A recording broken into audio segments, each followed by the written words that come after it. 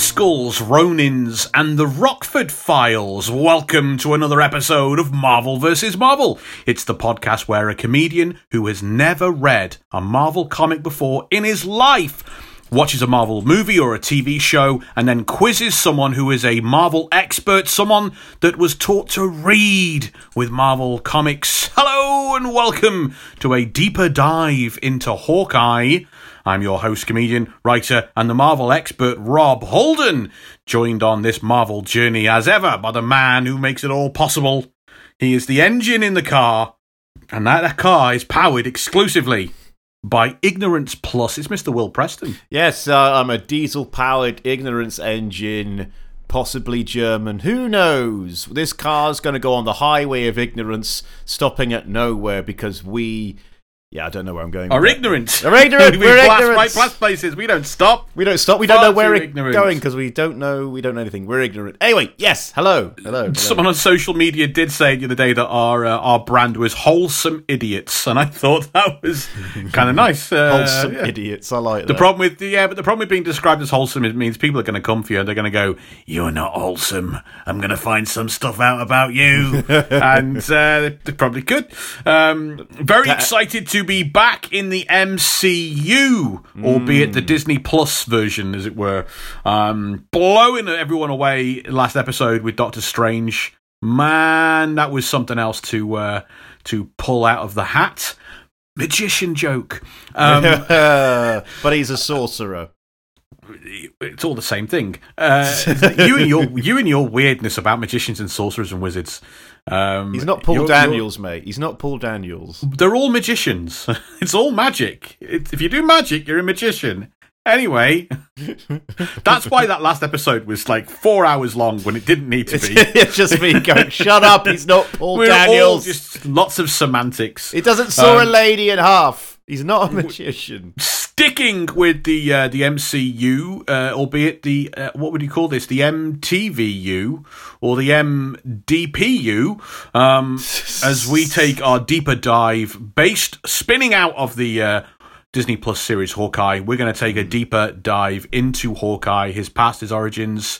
Coming up, an in-depth look at the history of Hawkeye. Exactly which version of Hawkeye do we see in the MCU? There's more than one. We take our first look at Kate Bishop and we find out what exactly is her relationship to Clint Barton himself. We explore the history and identity of Ronin, and we meet the Kingpin's daughter.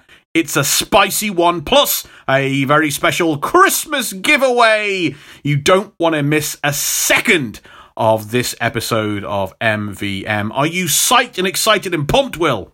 I am, and I can't say anything, especially when I saw the penultimate episode of Hawkeye at time of recording. I'm really pumped. Let's put it that way. As ever with these deeper dives, we work really, really hard to try and not give any spoilers away about the actual series. Everything that we're going to be focusing on is like Will's watched stuff and he said, okay, this character is in the show. Are they somebody important?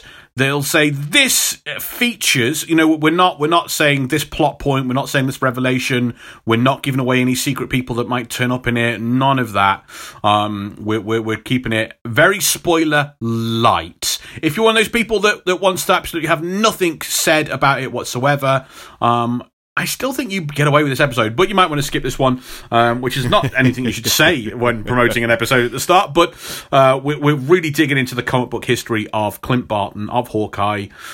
Please don't buy my product. Please do not buy my product. Yeah, right? Yeah. Speaking of buying products? No.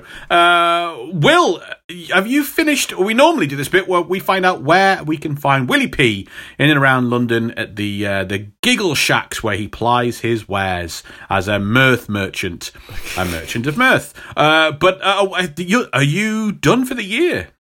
Yeah, sadly, I had to cancel 4 gigs today. Oh dear. Because we want to spend time. Omicron is coming. Omicron is coming. Tis the season to stop tasting and smelling.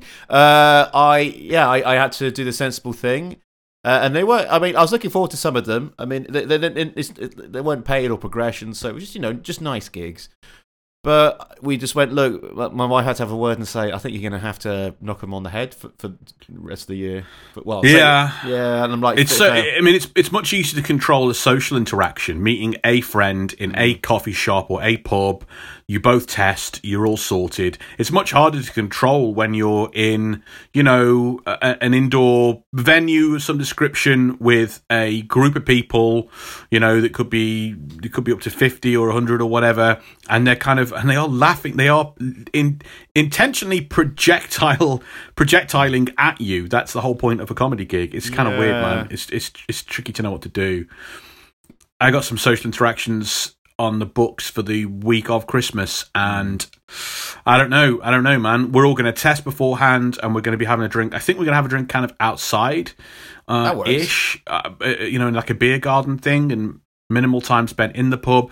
But again, I'm going to play it by ear, see what the reports say, how I feel, and I guess run it by the family and friends. Because with shared households and stuff, I'm at the family household this Christmas. Ooh. If I kind of go down, I take down the family hub, and none of the family get a nice Christmas. Hey, let's stop talking about this and get on with the show. Although Will won't be treading the boards in the immediate future, we are crossing our fingers that the Marvel vs. Marvel live podcast is heading your way in February, Sunday, the 6th of Feb, 2 p.m. in the afternoon at the Attenborough Arts Centre in Leicester. It's part of the Leicester Comedy Festival, and Leicester Comedy Festival reached out to us and they wanted us to be a part of it, and we're very excited to do that and to put this show together. It's going to be a very special live show where we're dealing with a What If episode, a Marvel What If from the Disney Plus series. You loved that series, didn't you, Will? I did. I really enjoyed it. I mean, a lot of people I know sort of like, are all the episodes just what if a different character was in the film instead of that one? But I was like, no, it gets better as it goes along, and it really ties together in a really, really clever way. One of my, as a kid growing up, my absolute favourite comics to get were What If, because you got a full story, beginning, middle, and end, which you never got in Marvel. That sounds like my kind of thing. I love a conclusion. And like the writers were unchained because anything can happen. Yeah. So you normally got an awful lot of death and murder and good guys turning bad, and you got real big tumultuous events in a What If comic. And if you got three of them, you got three complete stories and stuff. So I was always diving through the back issue bins for a What If as a kid. So it was really cool to see this Disney Plus series, and for us to, because we haven't touched it. But there are ones that we can look at because they're kind of, they're dealing with films we've already covered in our Marvel journey, and then they're going to be dealing with completely new kind of events and stuff. So that's an awesome thing for us to do. Very excited about putting the show together and bringing it to Leicester. Apologies to all the people abroad that can't, make it and see the show.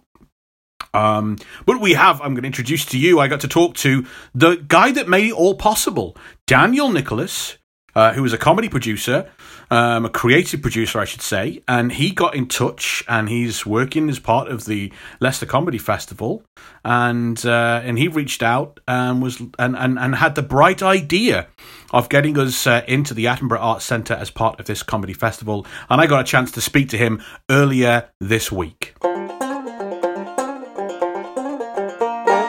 I'm joined now by Daniel Nicholas. Very excited to have him on the show, who is a writer, a comedian, and a creative producer, and in fact the mastermind behind the Marvel vs. Marvel live podcast. Daniel, thanks so much for joining us. Thank you for having me, Rob. I feel like a little bit starstruck. I usually just have you in my ears or in the car, and it's actually, because I don't think we've even met before, so this feels I think we've messaged and emailed and stuff, and well connected through the comedy scene, but I don't think we've met at a gig. Or this happens with comedians sometimes. I'll work with a comedian writing something together, and it happened with someone recently. I'm working on their tour for next year, and we were both confident we'd never met, and then all of a sudden we met 15 years ago at a gig. So yeah, we really, I mean, this is really great to be able to ask you a couple of questions about this really cool thing that we're going to be doing next year in February. I guess first of all, because we got a lot of international listeners and even some national listeners might not know that Marvel vs. Marvel live podcast is coming to the Attenborough Arts Centre as part of the Leicester Comedy Festival. So could you just tell us a little bit, what is the Leicester Comedy Festival for those that might not know? Yeah, so the Leicester Comedy Festival is probably one of the biggest UK comedy festivals in the kind of UK comedy scene. It was founded in 1994 by Jeff Rowe, who did it as part of his arts management degree at De Montfort University, and since then has been going on every year since. I don't actually work for the festival, and kind of like it's a bit like Edinburgh in the sense of there's lots of different venues that could be a part of it, and then kind of comedians talk to the venues to put on their shows and stuff. But it's situated in February, which is like 6 months between the Edinburgh Fringe, so a lot of the shows there are kind of either work in progresses, getting ready for the Edinburgh Fringe Festival, which is like the big comedy festival. Or there's a lot of tour shows that are either like as part of the tour or ones that were at Edinburgh previously. So it's kind of a halfway marker in a comedy calendar, as it were. Yeah, and it's just like, along with like kind of lots of people trying out stuff, there's lots of kind of cool festival experiences, like we've done comedy shows in hotel rooms, I've put on stuff in laser tag centres before, so it's a really great festival that runs for like 2.5 weeks, maybe 3 weeks in February in Leicester. I tend to see quite a lot of people trying out some really new stuff at Leicester. Whether or not that ends up going and making it, as it were, or them doing it again at Edinburgh. I always think Leicester is a chance to kind of do something something really creative and a little bit different, which is really really cool vibe to have. Now, Daniel, why? Because you're the guy that kind of approached us. Why did you think Marvel vs. Marvel would make a good fit and be a good sort of live podcast? Yeah. So I've been listening to your podcast like everyone else in lockdown. Usually while I was running, and I'm sure you heard it so many times. Been like, it's so long or whatever. And for a while I was like, could they do an hour show? Could they do an hour show? But like the more I listen to it, the more it's like, yeah, you've absolutely got the format right, and it needs to be as long as it is, and it's so great for long car journeys. But I heard your unscripted show, and it felt like a really good way, a really good kind of snippet, or not snippet, but kind of like showcase of what you two do. And that was when I was like, yeah, I think they could do it. And so I program Attenborough Arts Centre during Leicester Comedy Festival, not all year round, but just during the festival. And I'm really looking for, we don't put on like traditional stand-up there, we kind of look for more kind of theatrical kind of stuff, or kind of really interesting and kind of diverse kind of shows there. And podcast obviously has been a really taken off in the last year or so. I don't know if you know. Tell me more, Daniel. Podcast, you say? Yeah, I don't know. Everyone seems to have one now. And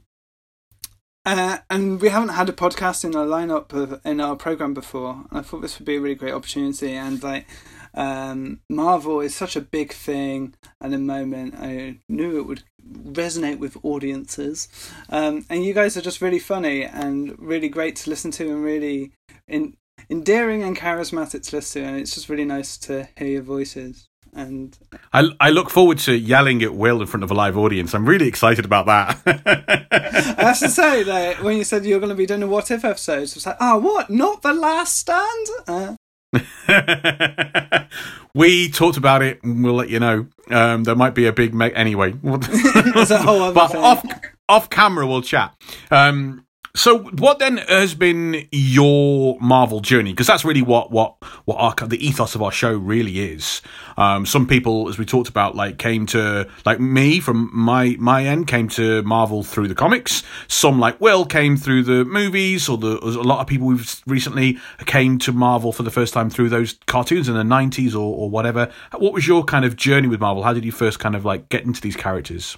Yeah, that's a great question. And I've been thinking a lot about this recently when I listen to your podcasts. I think I never had the comics. The only comics I ever had was Sonic the Comic.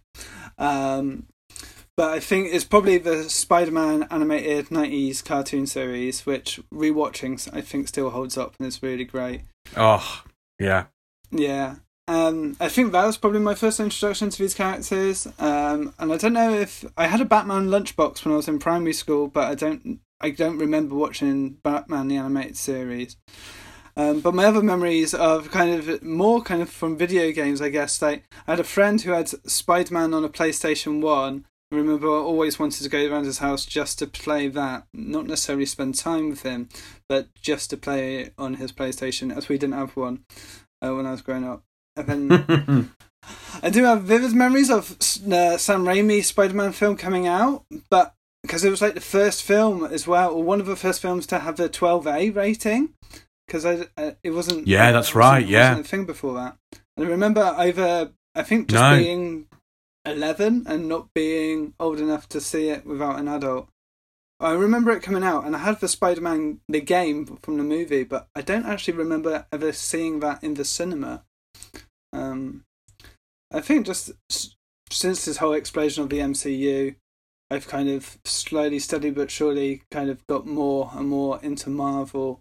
Going from I'll see that Marvel film or I'll see that Marvel film to now being like I will see every Marvel film, and this kind of and then listening to your podcast and getting to know the characters a bit more has finally led me to this year like buying actual Marvel comic books for the first time.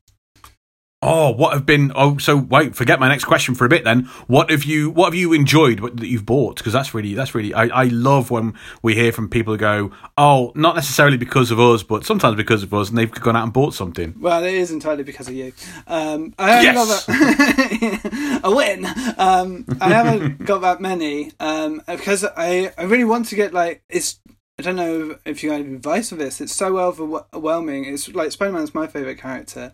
But with such a long history, it's hard to know where to start and stuff. So I kind of just started actually just going into HMV, which has a small collection of like collected works and graphic novels and just taking some from there. So I bought the Civil War one after hearing your podcast, and I've got House of M as well.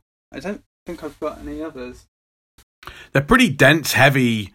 Those are pretty dense and heavy ones to kind of like. That's not a simple Civil War. Man, there's so much going on in both those. Yeah. And like House of M is a terrible start because it's like, okay, here's the Marvel Universe for half a second. Forget about that. We're off to a parallel world for a bit. Yeah, and the way it ends as well. I don't know. Can we say how it ends? Is it? I don't think so. No, I don't know. But just the way it ends is just like what? No. Yeah, is it? Yeah, it's a downer, and that's the great thing. I think. Well, that's the unique thing about comics that I think that it's difficult to get into is because there is no end. There is no end.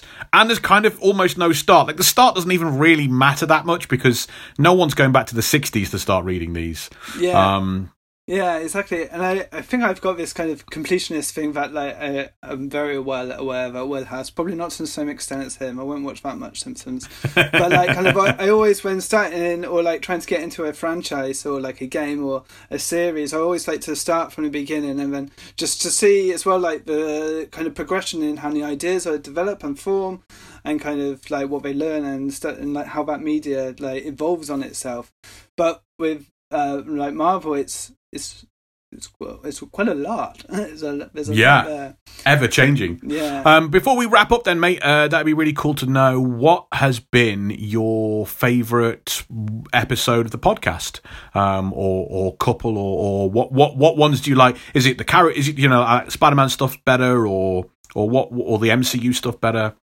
Well, I'm really enjoying how you're going off into tangents and doing non-MCU stuff, and I actually find that really more exciting in a way. But definitely the Spider-Man stuff, but also your recent Dark Phoenix saga. I thought it was brilliant, and I listened to it before watching the X-Men back again on Disney Plus, and I found this a few times when listening to your podcasts. is that like hearing the kind of the narrative, Will and you doing the narrative of the film plot, especially if it's a film I've not seen or seen in a while, like it's kind of an imagination thing. You can't just imagine the scenes play out, kind of like a audio book but with cliff notes kind of thing, I guess. Yeah, lie in a dark room and close your eyes and we'll spin a tale. That's really cool, because most of the time we hear from people who are like, I'm at work, I'm in a warehouse, I'm working in a warehouse, and you're just to dull out the noise of of my own brain. So that's pretty fun. Yeah, we've enjoyed the Dark Phoenix stuff. Was good. Sorry, carry on. Yeah. Oh yeah, I was going to just say the Apocalypse, which you did which you put, because I listened on Spotify. When you put that on Spotify, that was just such like, oh my god, I should be paying for this stuff kind of thing. Yes, I think we released the a full length bonus one on our anniversary. I think that's something we're going to do again in 2022 and kind of mark the occasion and use it as hopefully a way to say to people, look what you're missing. But we do have, as we do more Marvel films, more X-Men films, there's more Apocalypse to come down the line. Daniel, thanks ever so much for taking the time to join us today, and we will see you in February. Yes, you will. Thank you, Rob. Join me now for it's been pirate then for some reason, a trip into the mind of an average Joe, a muggly muggle from Muggledom, United Kingdom, Muggletown, England. Will Preston, we've talked an awful lot about Hawkeye. We have on our Marvel journey, but because of how I think we did it, we've never asked the question: did you, before the movie came out, before he was in the movies, had you ever seen anything about or heard anything about this character Hawkeye, this bow and arrow superhero guy? No, next question. No, literally nothing. I knew nothing about Hawkeye. In fact, if I did hear about Hawkeye, I assumed they were talking about Green Arrow, and even then, I didn't know anything about Green Arrow. So it's the first time I witnessed Hawkeye was the Avengers, probably. Or Thor would have been, yeah. But then, even then, you don't know it's great. You wouldn't know it's Hawkeye, would you? You didn't watch Thor and go, "Wow, that's Hawkeye." You go, "It's a guy with a bow and arrow, works for Shield." Well, the thing is, because I know the codes and conventions of films and possibly superhero stuff. If there's a guy that isn't using a standard issue rifle or something, has his own weapon, chances are he's a character. It's a character. Yeah, it's not a standard henchman. It's standard henchman. That's an actual guy. I mean, all I see was guy. Like, oh, that's that guy from that film. That's Jeremy Renner, the guy with the incredibly square face. He's an odd-looking chap, isn't he? Well, it's interesting you talk about Green Arrow. Green Arrow you'd heard of. That's interesting. Yeah, I think it must have been mentioned on The Simpsons or something, or a Kevin Smith movie or something. I heard the name mentioned, and then you Google it and go, oh, there's a guy who looks like Robin Hood who hangs around with Batman. Great. Kevin Smith had he had written the Green Arrow cartoon comic book series in the 90s. No way. It was the first comic book series that he took hold of. Let's take a look behind the page then. Green Arrow, yeah, he's the famous Archer superhero from DC Comics back in the 1940s, 1941, created by Mort Weisinger and George Papp. He first appeared in More Fun Comics. You think you're reading a fun comic? Get real. These are More Fun Comics. More Fun Comics. So he's Green Arrow is part of the golden age of superheroes that we've talked about in the past, especially kind of in our Superman episode. The golden age is pre-war. And well, this case is actually it starts in the pre-war and during the war and slightly just after it. So he's fully part of the Justice Society of America. He predates the Justice League, and he very much predates the Marvel Universe by 20 decades. That's Green Arrow. And he's one of the few Golden Age characters that is continued to be published and have stories written about it throughout the 50s and into the 60s. Okay. Quite a lot of the characters like Green Lantern and The Flash, they stopped making those comics. And then in the 1960s, they kind of like rebooted the franchise. They created brand new versions of those superheroes. And those are the most enduring ones. The Silver Age Green Lantern is the one you'll think of as Green Lantern. The Silver Age Flash is the one that you'll think of when we're talking about the Flash, not the old 40s Golden Age ones. But Green Arrow is a character that just kept on keeping on, brother, because his creator, Mort Weisinger, was a very, very influential figure at DC Comics, and so he kept him around, but in a small way. So an Archer-based hero had been around since longer. There are other versions, but kind of other Archer-based heroes, but Green Arrow is the Archer-based hero until 1964. When Iron Man stories that are taking place not in his own comic book, but in a comic book called Tales of Suspense. As we talked about in our last episode, Doctor Strange, a lot of these characters don't start with their own comic, like the Doctor Strange comic or the Iron Man comic. Doctor Strange started in Strange Tales. Iron Man started in Tales of Suspense. And at the start, he only had 8 or 10 pages in that comic, and the rest was doing something else. And he's introduced, Hawkeye is, as a villain, a bad guy, led down the wrong path to become a villain that attacks Iron Man with a bow and some arrows. Imagine taking on a guy in a powered suit with a bow and arrow. Oh, he beats him. No, that's rubbish. He beats him. And I think I'm going to save some of how that happens, because I've seen your list of questions. So we're going to save that. We're going to save some of how it happens for your list of questions. Yeah. So Clint Barton is a carny. He's a runaway orphan who ends up in a traveling circus and is taught by an incredibly skilled martial artist, but he's incredible with weapons, with swords and with bows and arrows and knives and everything. And Clint Barton becomes incredibly proficient with the bow and arrow. I don't think we know. No, we don't know this at the time. Okay, yeah, we don't know this at the time.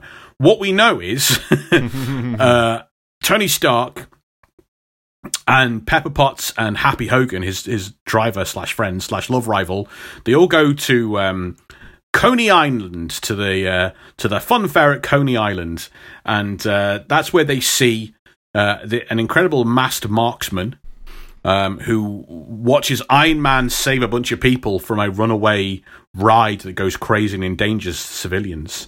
And then we see this marksman, this archer, kind of slink off, thinking to himself, why are they giving all their attention to Iron Man just because he can fly and has a suit of armor and saved everyone?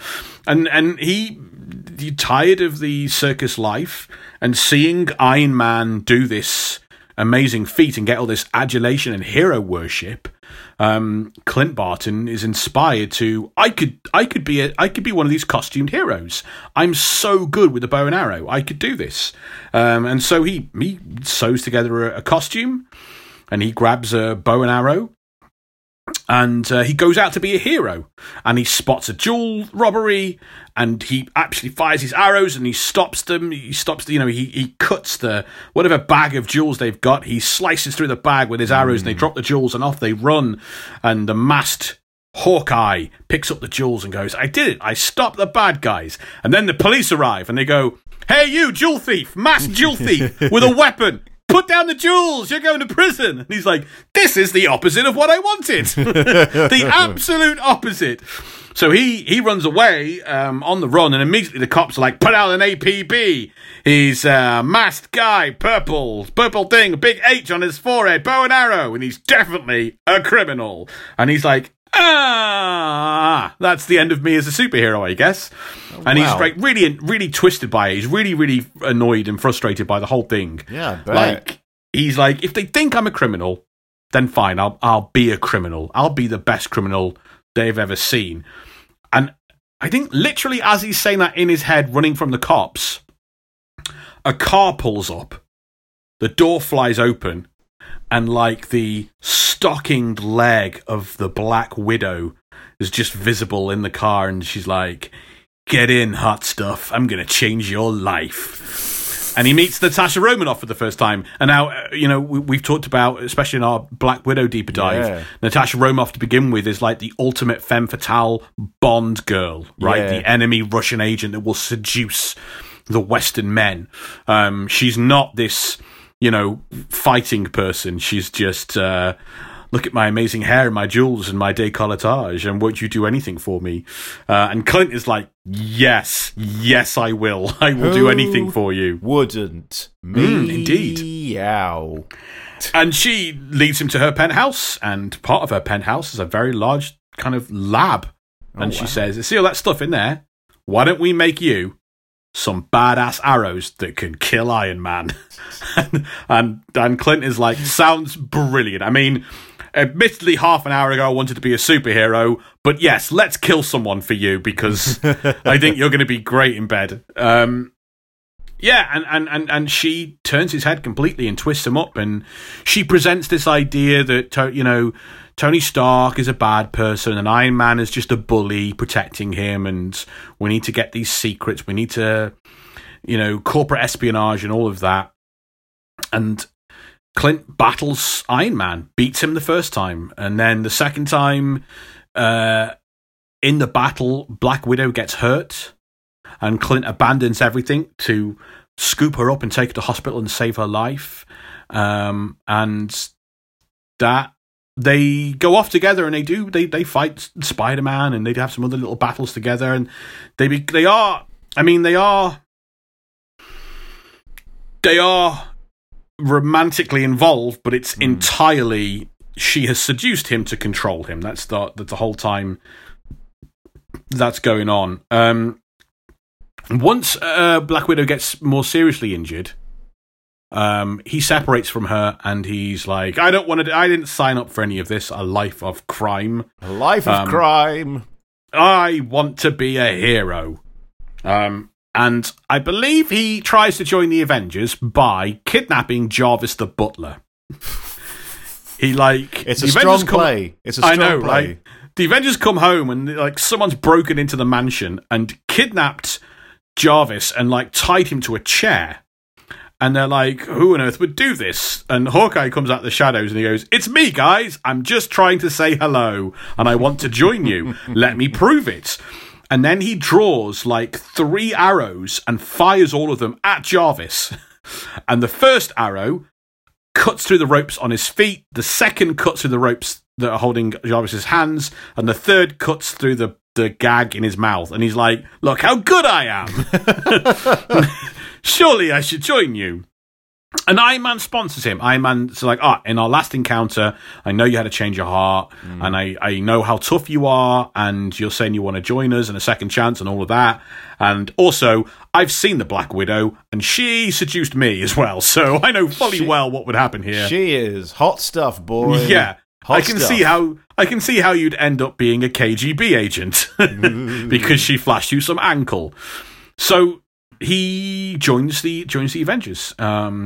He kind of gets in there, though, right at the end of the old regime, because this is the time when all the major stars of the Avengers leave the comic. Iron Man and Thor leave, and as does Giant Man and the Wasp. They've all got their own comics going on with. Oh, wow. So they all leave, and the Avengers becomes new guy Captain America, who had only been around for a few issues. Oh, he was technically the new guy.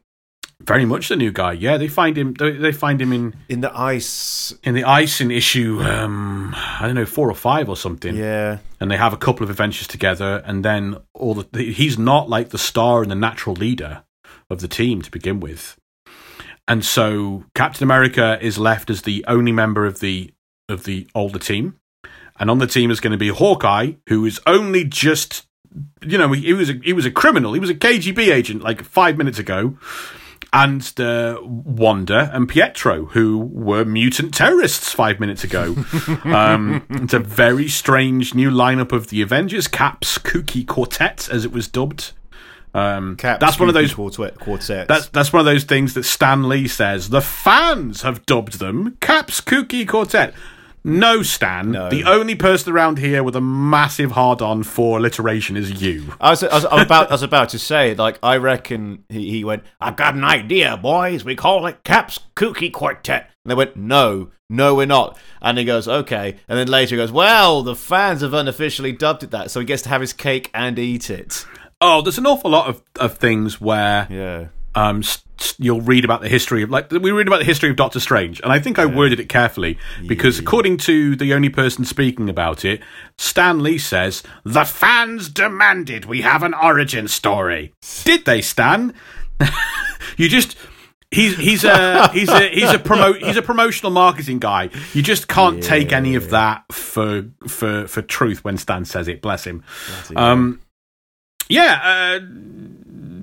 Immediately there's fraction on the team. There's antagonism on the team, as there always was with the Avengers. But Clint is hitting on Scarlet Witch and has feelings for her, and the whole is all like, I'm gonna prove myself to you, babe. You're gonna see. I should be. And he wants to be the leader. He hates Captain America. Captain America and Hawkeye do not get on in the 60s at all.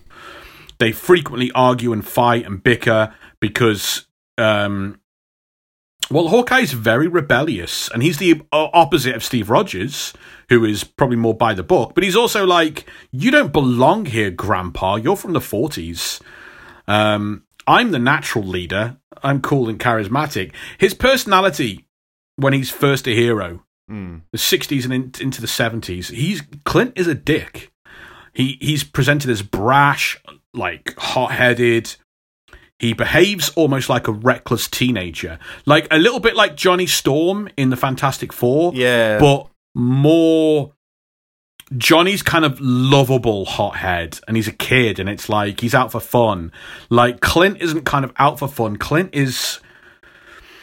So much of his motivation is like trying to look like the big hero, trying to prove he's the best hero, trying to prove he should be the leader, that he doesn't want anyone in the public thinking he's a lesser hero, he's second best. He wants Wanda to look at him and go and swoon and say, oh, what a hero. Like that's his motivation, which leads to all this antagonism in the very early days.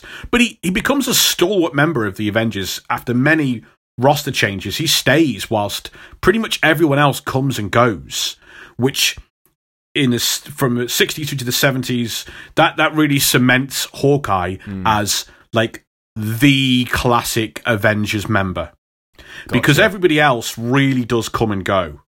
I mean, Vision is another one, but Hawkeye's kind of in there before Vision, and he outlasts him in many ways. So yeah, Hawkeye is really this is the period of time where, even though he is brash and hot-headed and immature, he's seen as like the core kind of center of the team somehow.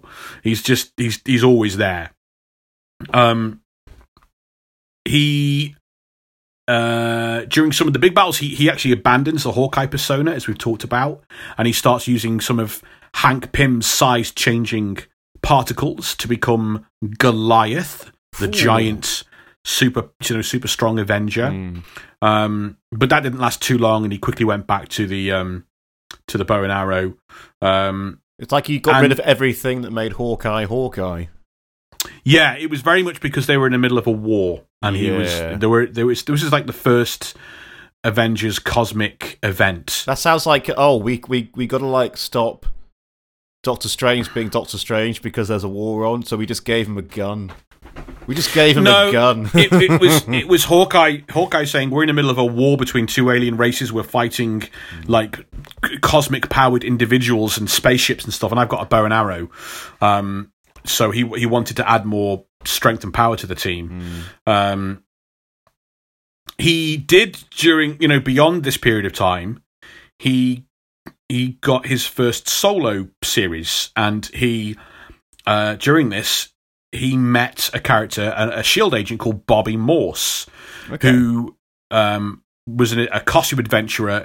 She was an ex-S.H.I.E.L.D. agent. She wore a mask and a costume, and she was an adventurer, as it's styled, rather than a hero, called Mockingbird. And they start a relationship. They become a crime fighting partners, and they eventually get married. Hawkeye and in Mockingbird, and this. So in the big battles that the Avengers had in that period of time, Clint really proves himself as, yes, he's hot-headed, yes, he is immature and brash, but he's also he proved himself as a selfless hero that is willing to make a sacrifice to save other people. But he's still acting out quite a lot. He's still hitting on every single female Avenger. That is a big thing throughout the 70s as well. Every female Avenger, Hawkeye is always hitting on them. And it's kind of like a Lothario that never gets anywhere. Like Tony Stark, he's a playboy. But Clint, it's almost like he's kind of a creep, not creep particularly, but it's more of an utter nuisance. Yeah, he's more annoying. Yeah.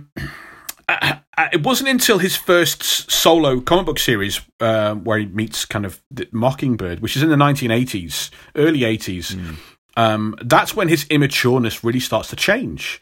Writer-artist Mark Gruenwald is the first person to kind of give Hawkeye his solo series, and he wrote Clint as a character who had matured, who had grown up.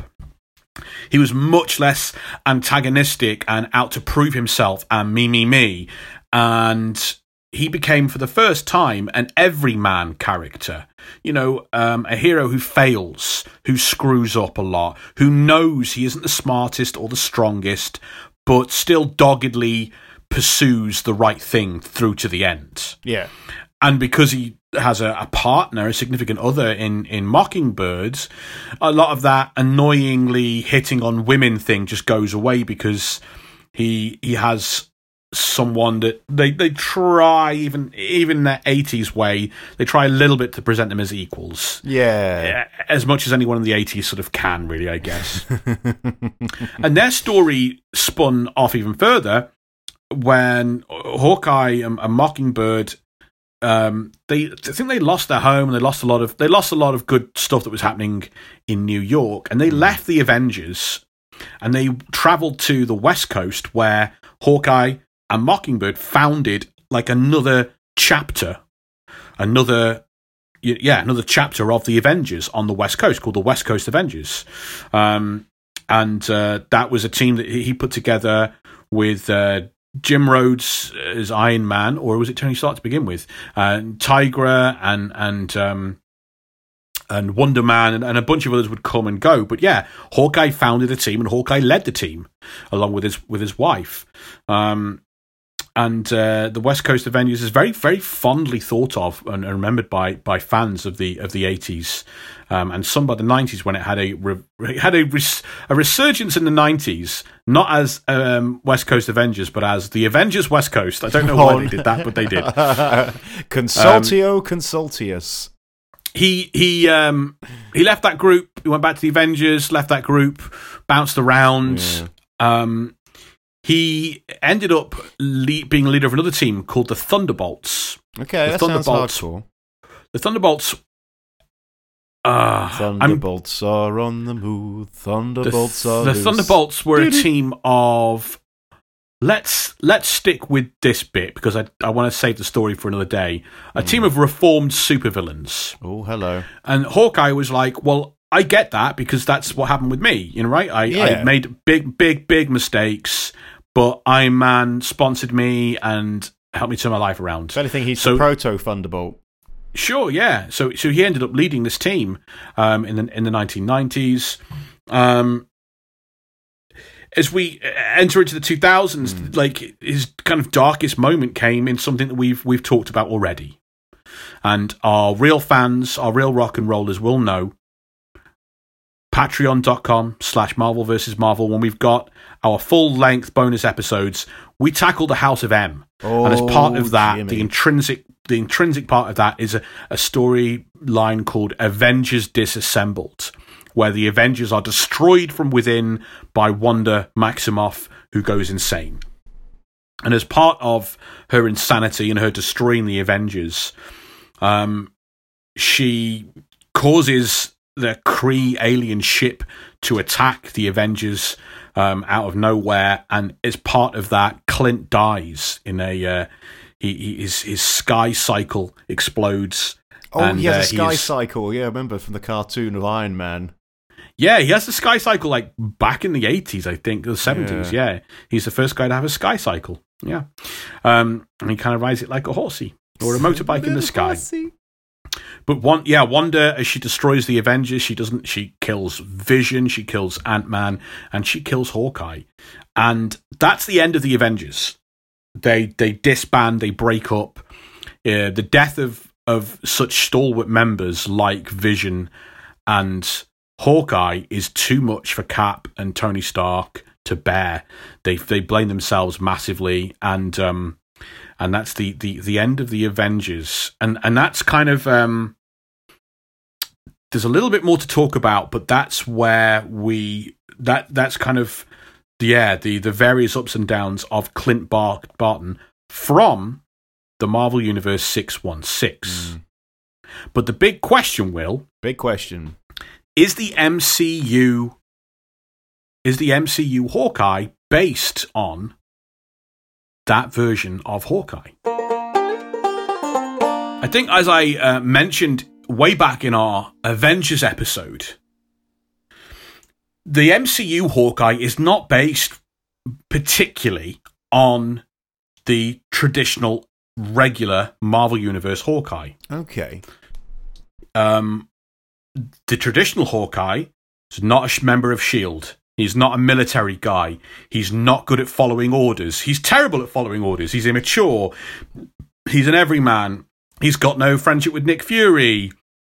You know, all this kind of stuff. The Hawkeye we see in the MCU that you're going to talk about in a little while is very, very different. And he's really based on the version of Hawkeye from what's called the Ultimate Universe. Okay. In the early 2000s, Marvel launched a completely separate line of comic books where they basically rebooted the Marvel Universe in a different line of comics, separate timeline, separate universe, separate backstory and history, and kind of tried to give everyone a little level up in sophistication and modernity.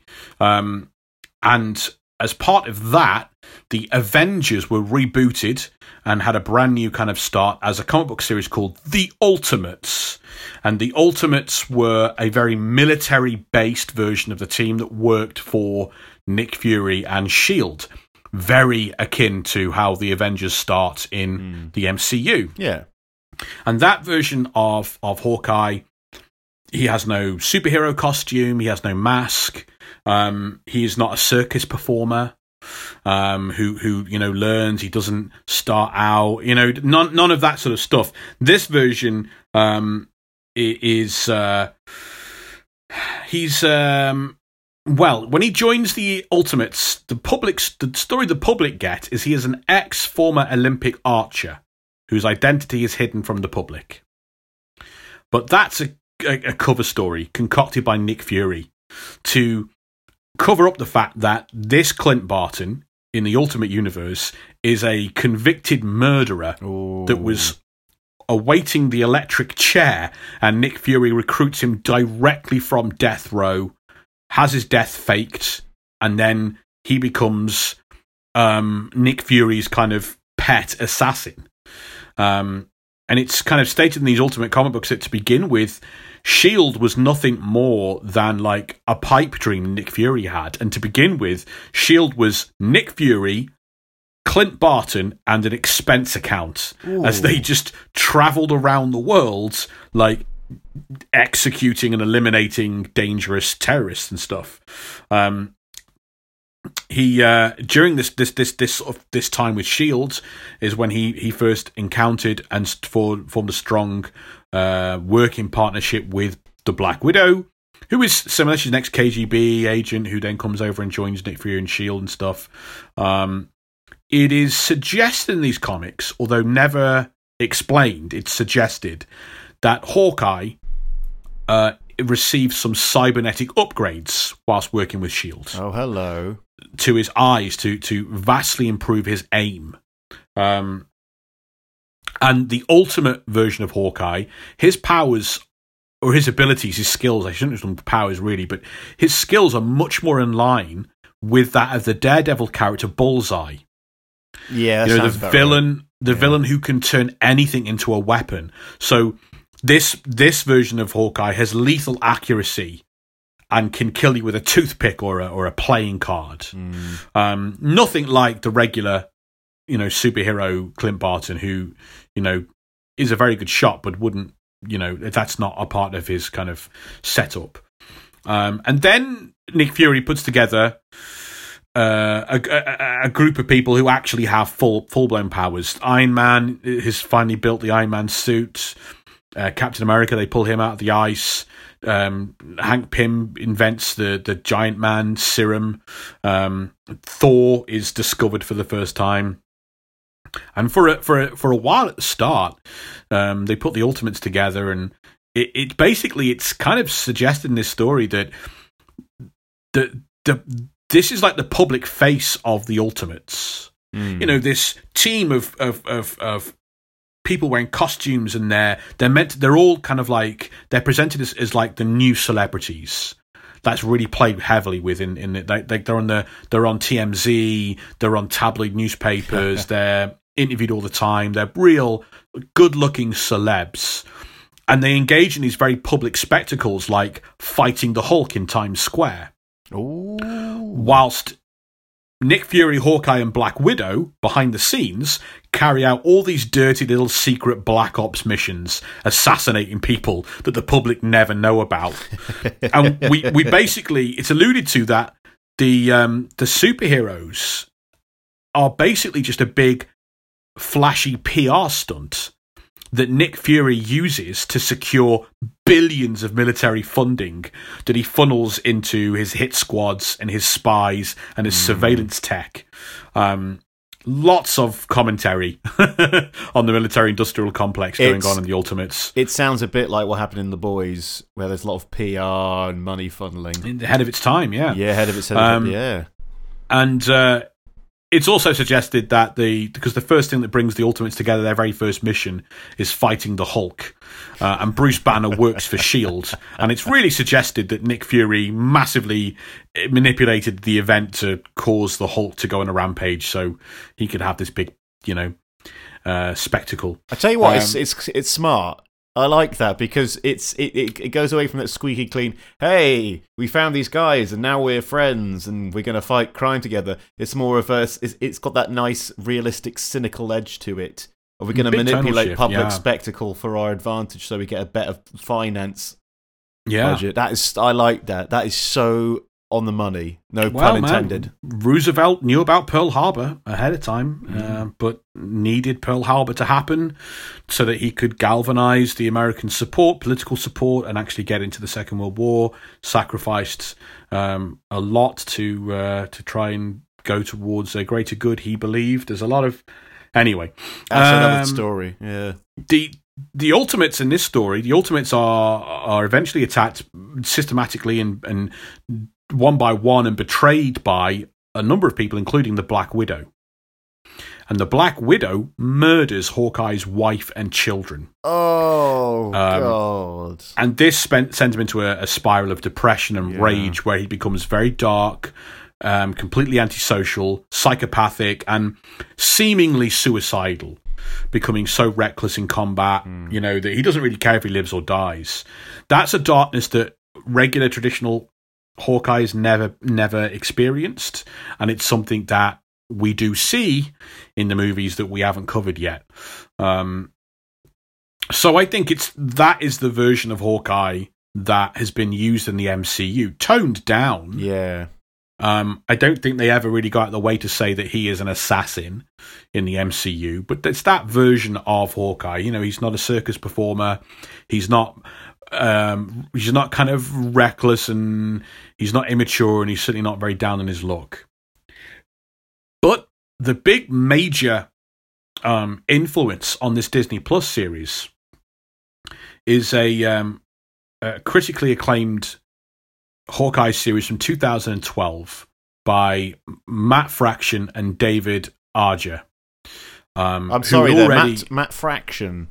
Yeah, Matt Fraction and David Arger. That sounds like a name from Toast of London. The actor, Matt Fraction. I believe it is a stage name, like most of them. Yeah. They just finished an incredibly critically acclaimed run on Iron Fist, and this was the next series for them. This series, Hawkeye, in 2012 and beyond, really focused on Clint as the everyman of the Marvel Universe, trying to build on what Mark Gruenwald established in the 80s. It's about what Hawkeye does on his days off from the Avengers, what he does when he's not a superhero. Yeah. So it focuses on Clint as like the perpetual screw-up, constantly falling ass backwards into trouble and chaos, and his personal life getting torn up. I mean, in the story, it's very much about where Clint lives. It's about his particular area of New York, and it's about the apartment building he lives in. He winds up having to defend all his neighbors from an organized crime outfit that want to drive the prices up, drive all the tenants out, and sell the building on to a big, construction company. But it's also a lot of there's a lot of organized crime. There's a lot of there's some espionage in it as well. Virtually every issue starts with Clint in some form of terrible life or death danger. And the first words uttered in every issue are, in the little narration box in his own thoughts, okay, this looks bad.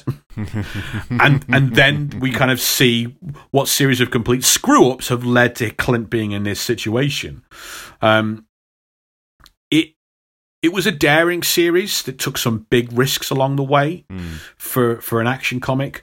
One issue was dedicated and was redone at the last minute, was dedicated solely to show how Clint and his neighbors survived Hurricane Sandy. Oh, no villains, no nothing. It was all about surviving Sandy and working together and the kind of communal neighborhood spirit.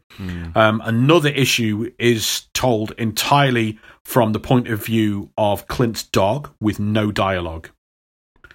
Wow. Because the dog can't understand English. So there are speech balloons, but the dog doesn't know what's being said. Oh, I like that. That is brilliant.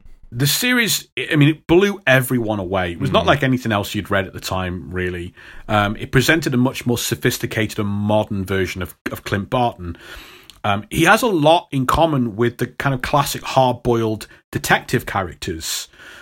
He's always up to his neck in trouble. It's usually about a girl because he's a sap.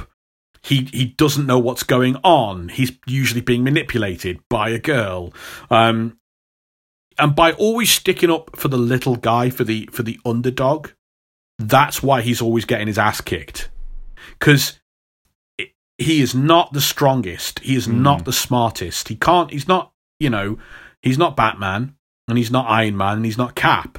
If six guys show up to beat him up, they might beat him up if they've got crowbars and knives and stuff. He's just a guy.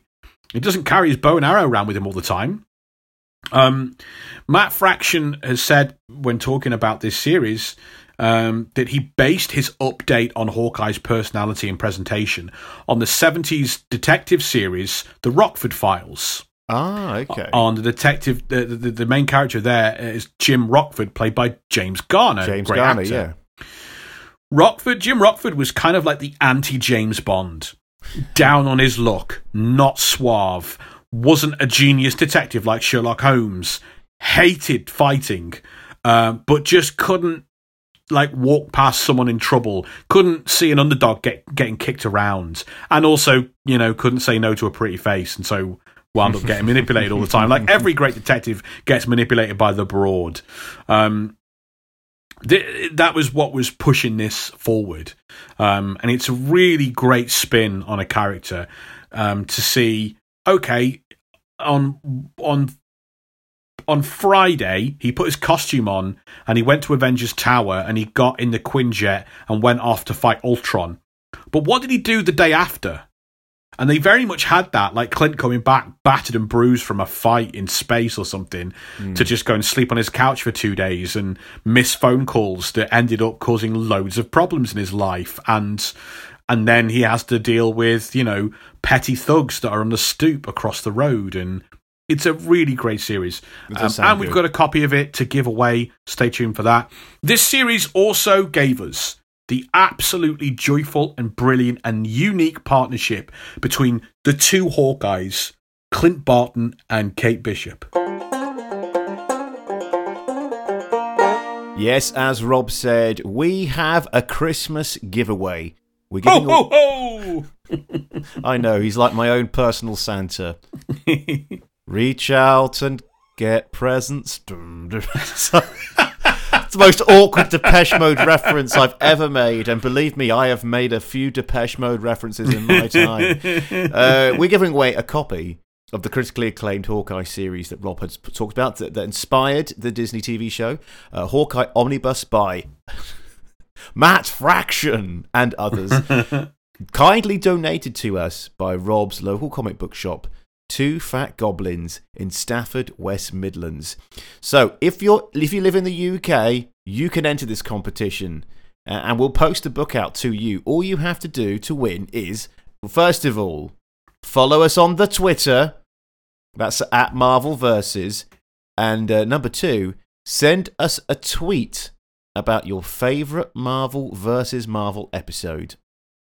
We'll pick a winner right before Christmas Day, so you have an extra reason to celebrate the most wonderful time of the year. It really is a great series. Big thanks to Phil Vaughan of Two Fat Goblins, Stafford in the West Midlands. He has generously donated this.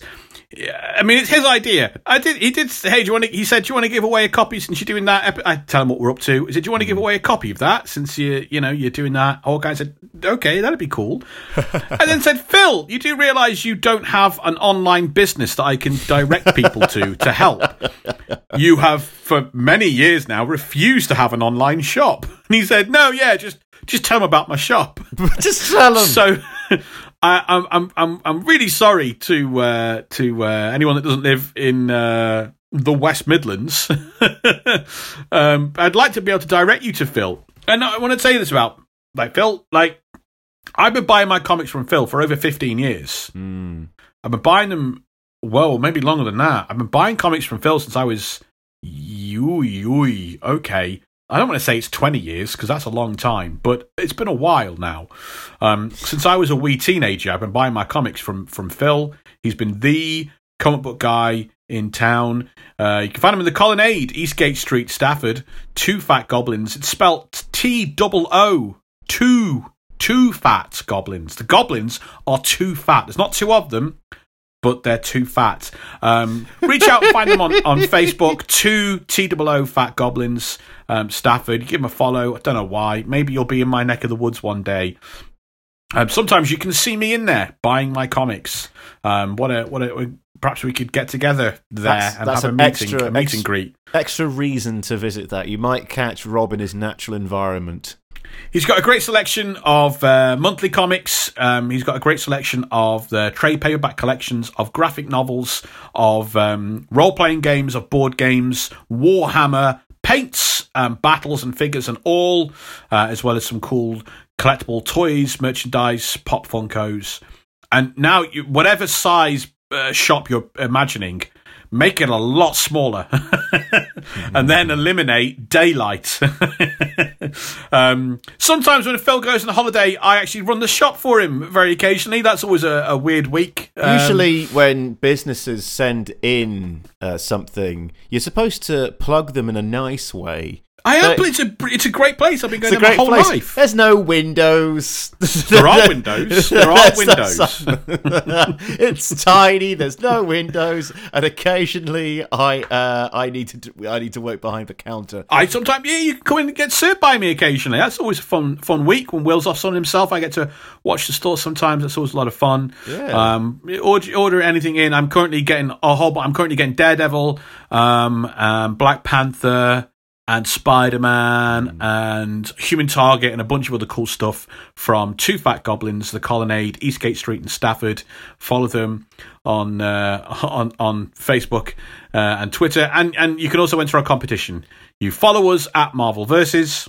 You send us a tweet about what your favourite episode is, and then we'll pick a winner, and we can post out the Hawkeye to you. If you can enter from the UK, we can't do it beyond that. I'm very, very sorry. Speaking of plugging things, Will, we love these episodes. We do. Well, I mean, there's something special about doing pretty much 4 hours on the complete history of Doctor Strange, about tackling some of the that's not a fun thing to do, tackling some of the uncomfortable moments. You find me a podcast that's going to tackle the uncomfortable racial history of Doctor Strange. I'm not going to do that. They're going to say, the movie's good, another one's coming out, and we love it. Yay, MCU! 20 minutes, done. Right? That's what they're going to do. They're not going to go deep. They're not going to go hard. They're not going to dig for it. They're not going to confront uncomfortablenesses about Uncle Stan like we did. They're not going to deliver 4 hours on Doctor Strange. You know, they're not going to tell you the Marvel journey by going back and doing 4 hours or whatever we did on Superman, because they don't think Superman is a part of this journey, because they're wrong. They don't know what they're doing. We know what we're doing. We got a plan. We put it in motion. We do the work. We put in the miles. And we don't just do the work here, we do the work on patreon.com/Marvel vs. Marvel. It's where you guys can contribute to us. You guys you've been enjoying us all year. You've been enjoying ho ho ho, oh, season of goodwill. Where's my goodwill? Where's my goodwill, huh? Hello. Where's the goodwill? I'm Goodwill. Where's the goodwill to Will? The goodwill to Will and Rob. Where is it? Because you've been enjoying this all year round. And it's not cost you nothing but data. And that's not how content works in the modern day and age, folks. You want us to still be here come Christmas 2022. You gotta cough up them cheddar bills. You can do that patreon.com/Marvel vs. Marvel. Not only will you keep the lights on, not only will you help us keep delivering great episodes like 4 hours on Doctor Strange, like a deeper dive into Hawkeye, like Man-Thing at Halloween, like 4 episodes on the Phoenix Saga, but you will get, in exchange for that, second to none bonus content. Obscure Marvel or spin-off show. Every month you get access to that, no matter how much you pledge. Every month you get access to Obscure Marvel. It's a very jolly one this month, isn't it, Will? Very jolly indeed. We took a look at an Xmas Christmas holiday special and uncovered the most powerful mutant who's ever walked the face of the earth. And we also look at how exactly Banshee and Storm decorate a Christmas tree, and the Blob nearly murders a child. It's a heartwarming story. Everything you want from a Christmas story. Regularly with Obscure Marvel, we go back and we revisit some of the most obscure and ridiculous moments of Marvel history. Genuinely, Will, the other day, I was waiting around for something. I had to go and get something and come back, and prescription and stuff. You know what I put on? I put on the Swarm episode of Obscure Marvel. Oh, yes. One of the funniest things we've ever made. The funniest things we've ever made. I was howling. I think that might be howling. Howling. I was howling at the Swarm, which does sound like an 80s metal band. Howling at the Swarm. Last month, and without, I mean, not just the Obscure Marvel, but every month we deliver our top tier full length bonus episodes where we take a big meaty Marvel story and we digest it for you via Will's stomach. It was 1602 in November, the story of the Marvel Universe unfolding in the year 1602 with the Spanish Inquisition and Queen Elizabeth and King James and the new founders of the new world in the Americas. This month, we're going to talk about Kate Bishop on this episode. Kate Bishop, you know, Haley Steinfeld, all over the new Disney Plus Hawkeye series. Perfect opportunity for us to visit the Young Avengers over on Patreon our bonus episode in the month of December is Young Avengers, Kate Bishop's origin. The Avengers have split up. It's a time when there are no Avengers. So if that's the case, why is there a team of kids parading around New York looking like teenage versions of the Avengers? Iron Lad, Hulkling, Asgardian, Giant Girl. Who are these kids? Is this just a Teen Titans ripoff? And what the hell has this Marvel comic book got to do with the 2000s teen soap opera, The OC? We get into it this month with Young Avengers. The Young Avengers came out of nowhere and became one of the most popular comic books Marvel had ever had. We've got the full story. Will, you really enjoyed this one? I did. It was very... There were a few twists in there that were quite memorable. Twists and turns along the way. I think probably, if you're listening to this, one of your favourite MCU villains or characters of all time will appear in this story. A little secret twisty-turny thing for you to enjoy and look forward to. That's over. That's available right now on patreon.com/Marvel vs. Marvel. You listen to this episode, you want to know more about Kate Bishop, we're going to talk about her. You've got to head over and find out what the Young Avengers are all about, why they're so popular, why they were so cool, and all their incredible first story and first adventures. And there's so much. It feeds off the Falcon and Winter Soldier series as well. There's that touched on elements of that. So much to get into a bigger part, and we do a full-length bonus episode every month on Patreon, as well as the obscure Marvel mini episode every month. It's a whole lot of bang for your buck. Head on over to patreon.com/Marvel vs. Marvel. Well, we have a set part of the table. I'm lost. The format changes with these deeper dives, and I kind of go off onto the old route. I don't want to do that because it's not quite the same. We're taking a deeper dive into specifically Hawkeye.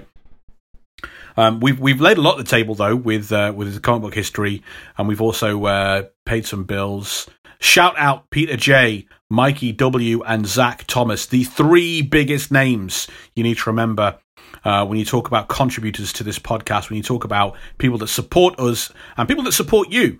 And those guys are paying above and beyond to make sure that these episodes come out and that you all get to enjoy them. I mean, it's a little bit selfish of you guys, if you ask me, but very selfless of those guys at the Christmas time, showing their Christmas spirit. Peter J, Mikey W, Zach Thomas, shout out to them. Those are the ones that truly matter. We've given you details of our Christmas giveaway. It's now time for Will to take a very special kind of in-depth look at just the Hawkeye we have seen so far on our Marvel journey, which takes us, of course, right the way the start of the MCU up to Doctor Strange. So, Will, I guess press a selected play button. A selected truncated play button. So, when we first meet Clint Barton in the movie Thor, he is a S.H.I.E.L.D. agent assigned to protect the mysterious Mjolnir object at a research facility that has been constructed around the hammer. When a depowered Thor breaks into the facility and is able to fight off a platoon of S.H.I.E.L.D. agents, Barton takes up position in the crow's nest high above the ground. Although he's ordered to arm himself with a gun, Clint chooses instead to take his bow and arrow with him.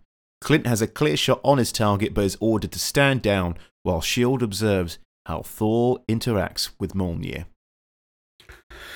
So how do we feel about this first? It's a little bit more than a cameo. Well, yeah, probably a cameo, really, isn't it? Well, obviously it turned into a cameo. It was more like an Easter egg. It felt like this is. I don't know. It's awkward to place because he wasn't actually officially cast, was he? They didn't say, oh, by the way, here's Hawkeye. They didn't credit him. They didn't credit him. Not in the credits. Yeah, not in the credits. Yeah, my first glance is a man who picks up a sniper rifle and goes, nah, I'm going to take I think it was a Barrett 50 caliber sniper rifle, which is designed to shoot car engines. And he went, no, too much. I'm going to take the bow and arrow. that could be affected by wind. And it's raining outside. And he's about to shoot a god. Yeah, and all I could think was at that moment, this guy's confident. this guy is beyond confident. I did not feel positive about this at all. Why? Back when Thor first came out, we didn't really have the MCU as we know it. We hadn't had Avengers yet, right? Yeah. And so I'd enjoyed Iron Man and Hulk a lot. I'm in the middle of this Thor movie. I'm not sold on it yet. I didn't really enjoy the Thor movie particularly. It was okay. It was all right. This appearance of a guy that to me is not Hawkeye. Yeah. It's only upon reflection when you see a bit more of him in Avengers that you go, oh, okay, they're kind of doing the ultimate version of Hawkeye. Is this like was the X-Men, when you see the X-Men in the first film and they're all just wearing black leather? The huge part of that, yeah. This is the first hero we see, superhero, that is not wearing, that does not look, it looks so drab and dull and boring. And it honestly felt, this is such a weird thing to say, and I've been trying to put together why it's there in my head, but it felt to me like when I was a kid, there were the old Lou Ferrigno TV movies of the Hulk. Yes. In one of those TV movies, there was The Trial of the Incredible Hulk, which featured Matt Murdock as Daredevil. Oh.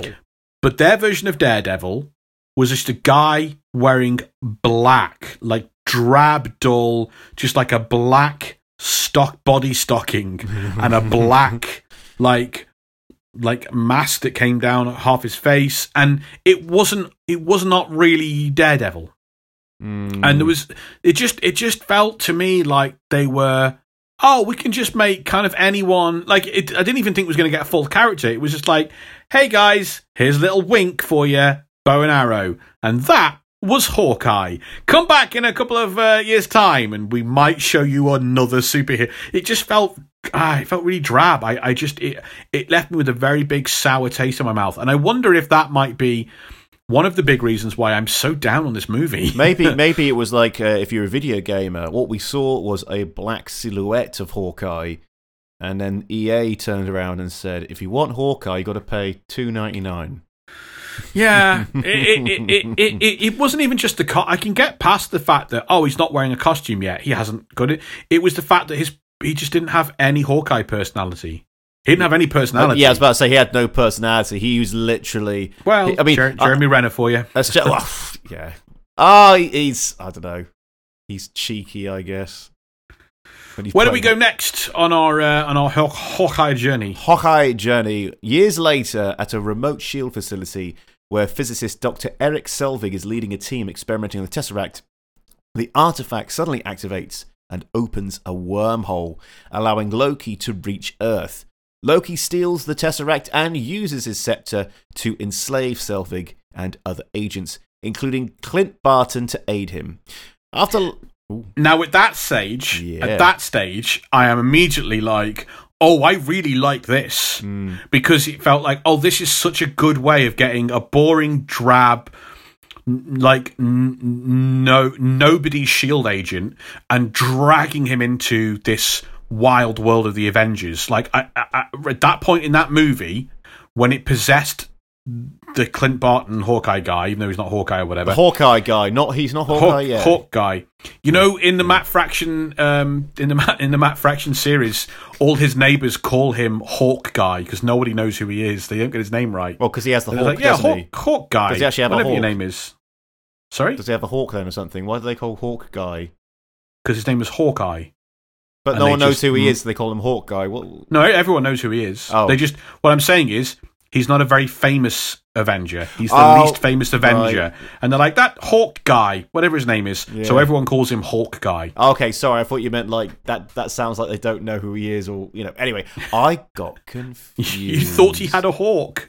Then I realised a pet hawk. That's the other one. That's Snap Wilson.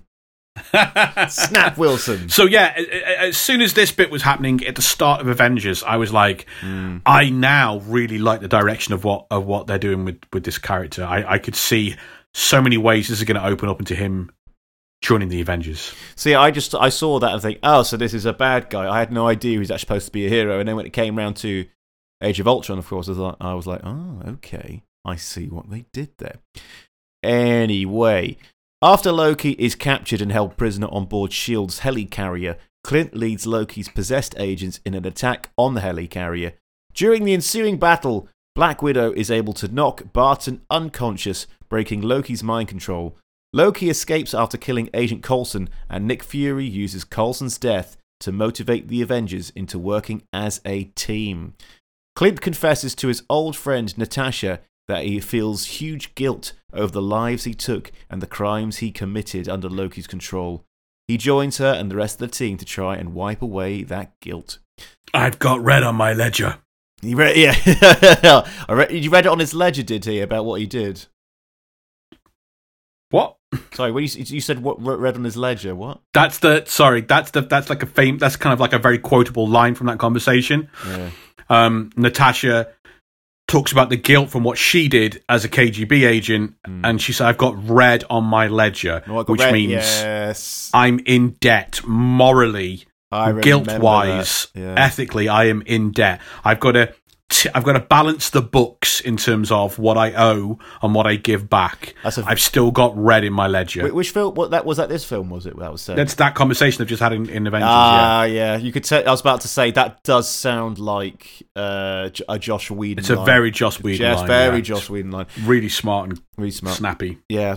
So when Loki uses the Tesseract and a wormhole generator Selvig built to open a wormhole and flood New York with the alien Chitauri fleet, Clint joins S.H.I.E.L.D. and the Avengers in battling back against the invasion. Barton is given the important task of being the team's eye in the sky, going to higher ground, observing the invasion, and feeding all that information to the Avengers. From the top of various skyscrapers, Hawkeye shoots down attacking Chitauri with his high-tech explosive arrows and relays tactical information to the rest of the team. Displaying a mastery marksmanship, Hawkeye uses a single arrow to disable a Chitauri ship, which in turn crashes into and destroys one of the huge Leviathan monsters. When Loki enters the battle, Hawkeye immediately spots him and shoots him down, firing an explosive arrow that destroys Loki's mini-ship and sends him crashing into the path of the Hulk, playing a pivotal role in the ending the Battle of New York. I could not have imagined a better way of using a regular Hawkeye guy character in this big super battle. This, to me, should have shut down completely and forever the deeply annoying trope that you hear from people going, oh, what's he even going to do? He's only got arrows. Watch the movie. Watch the movie. I thought it was the most brilliant use of his skill, his human skills. Okay, you go up really high and you, mate, are directing traffic. Tell Thor where he needs to go. Yep. Tell Cap what he needs to know to tell Thor to do. Get them everything because you've got the best eyes in the business. He's like a scout pathfinder kind of role, isn't he? That's what he's doing. And on top of that, I was blown away by this scene where he uses he doesn't just shoot down a Chitauri mini ship. He turns that mini ship into a bigger arrow. He fires one arrow, hits a part of this ship, and sends that as a bigger arrow, and boom, takes out a whole Leviathan. I was like, this you couldn't. I was just so impressed with that, and I never felt like subsequent depictions of him in battle ever did it as justice as this. Mm-hmm. He had so many big moments, so many big contributions, especially as soon as Loki appears. Boom, he spots Loki, he takes him out immediately, and then Hulk, finishes and gets that big moment everyone loves. This is such a brilliant way of. I think if anything, like Black Widow had the harder time kind of justifying her presence in this battle. I was about to say it's like, oh, here we actually have someone using their powers in a way that's not typical. You'd think immediately think, oh, he just fires arrows. Oh no, he's actually really good at a spotter and a coordinator. While Black Widow, who's more, as you say, she's good at infiltration and deception. It's like doesn't get to do any of this. Pulls out the guns. Aside from like Iron Man 2 and the very, very start of Avengers, when it's nothing to do with the mission, she doesn't get to do any espionage stuff until, and even in Black Widow, there's not a huge amount. There's a little bit of infiltration. Yeah, but infiltration by jumping down from a helicopter with an A12 shotgun and taking out various prison guards. She should have been going undercover as a mind-controlled member of Loki's team. That would have been. I just could not understand that. Anyway, what did you think about Hawkeye in this movie? See. All I could think was Legolas. I know that remark's been made actually in the film. You know, Tony Stark jokingly calls him. I don't know if it's this film or another one. He jokingly calls him Legolas. All I can see is someone who's very swift and really quick with firing arrows. Don't get me wrong, great, but I'm just seeing Legolas from Lord of the Rings. Okay, he did his job. It was great, but that's the style I could see here. Cool. Okay. Where do we go next? Where do we go? Years later, Hawkeye and the Avengers attack a Hydra facility in Sokovia in an attempt to retrieve Loki's powerful scepter. However, Barton is seriously injured by the superpowered speedster Pietro Maximoff and a Hydra weapon. Taken out of the fight, Hawkeye is taken back to Avengers Tower where he is healed by Dr. Helen Cho and her experimental new procedure of regrowing human tissue. I thought that was going to play a part later on in the plot, and it didn't. What did you think was going to happen? Well, no, I don't know. I just thought something. I mean, I know it was. I didn't. It was simply just introducing that she's got this machine. I thought something involving Hawkeye was gonna the procedure, or I just thought it was gonna play a bigger significance. I think it was just there to go, by the way, she can make skin. Yeah, you're right. I've got a skin machine. That'd be a more sinister thing to call it. Hello, I'm Dr. Helen Cho, and this is my skin machine. Like, ew. Anyway, Clint attends the Avengers celebratory party. Celebratory party. Well, you can allegedly pronounce it however you want, but I like celebratory. Celebratory. Yeah. Clint attends the Avengers celebratory party where he is introduced to James Rhodes and Sam Wilson. After a few drinks, Clint is one of the many who try and fail to lift Mjolnir. Moments later, Clint witnesses the birth of Ultron, a terrifying and unhinged artificial intelligence given life by a combination of Loki's scepter and the technology of Tony Stark and Bruce Banner. Ultron immediately attacks the Avengers before escaping the tower and going on the run. In Johannesburg, Hawkeye and the Avengers track Ultron down and try to stop him, but Ultron has recruited new allies. The Hydra-created super beings Pietro and Wanda are now fighting by his side, and Wanda is able to use her abilities to warp the minds of every Avenger on the team, except for Hawkeye. Out of control, the Avengers nearly kill each other, and their dangerous infighting makes them public enemy number one. Now, I thought, again, that this was a she ignores, she doesn't bother controlling Hawkeye. Yeah. She can't. I thought that was going to play a part. I thought there was going to be this moment where, like, the everyman that's overlooked and ignored because he doesn't have powers is going to be like, oh, mind controlling all the super gods, are you? Then I can do this. Or it was going to be because he was mind controlled by the scepter before, it doesn't work on him now, and da-da-da. And it was just another thing that, again, both, I was just kept, wait, what are they going to do with Hawkeye in this movie? And the answer is not a lot. It does. Do you know what? This feels like, I never noticed this. There's a lot of red herrings here. Not red herrings. Yeah. Sorry. I don't know. Like threads that could have been led to something but didn't. They feel a bit. Yeah. Okay. I wonder whether the original script is a lot longer and bigger and features a bunch of stuff that they just, well, we can't have all of this stuff. Get rid of it. We can't do that yet. In need of a hideout, Clint takes the defeated Avengers to a place he describes as a safe house, but is immediately revealed to be his family home, a secluded farm with acres of land. For the first time, the Avengers learn that Clint has a happy family life. They meet his pregnant wife Laura and their children Cooper and Leela. While most of the Avengers are shocked to discover that Hawkeye is a regular person, it's clear that the Black Widow is a regular visitor as she plays with Hawkeye's children. It's at Clint's farm that Nick Fury arrives and is able to motivate the team to pick themselves back up and make a plan to stop Ultron. Hawkeye, Black Widow, and Captain America travel to Seoul to stop Ultron from uploading his network into a vibranium body powered by the Mind Stone. They succeed, but the Black Widow is captured. Hawkeye transports the new synthetic person back to the Avengers Tower and is also able to track Natasha's location to the European country of Sokovia. The Avengers and their new ally Wanda, Pietro, and the Vision race to Sokovia to stop Ultron.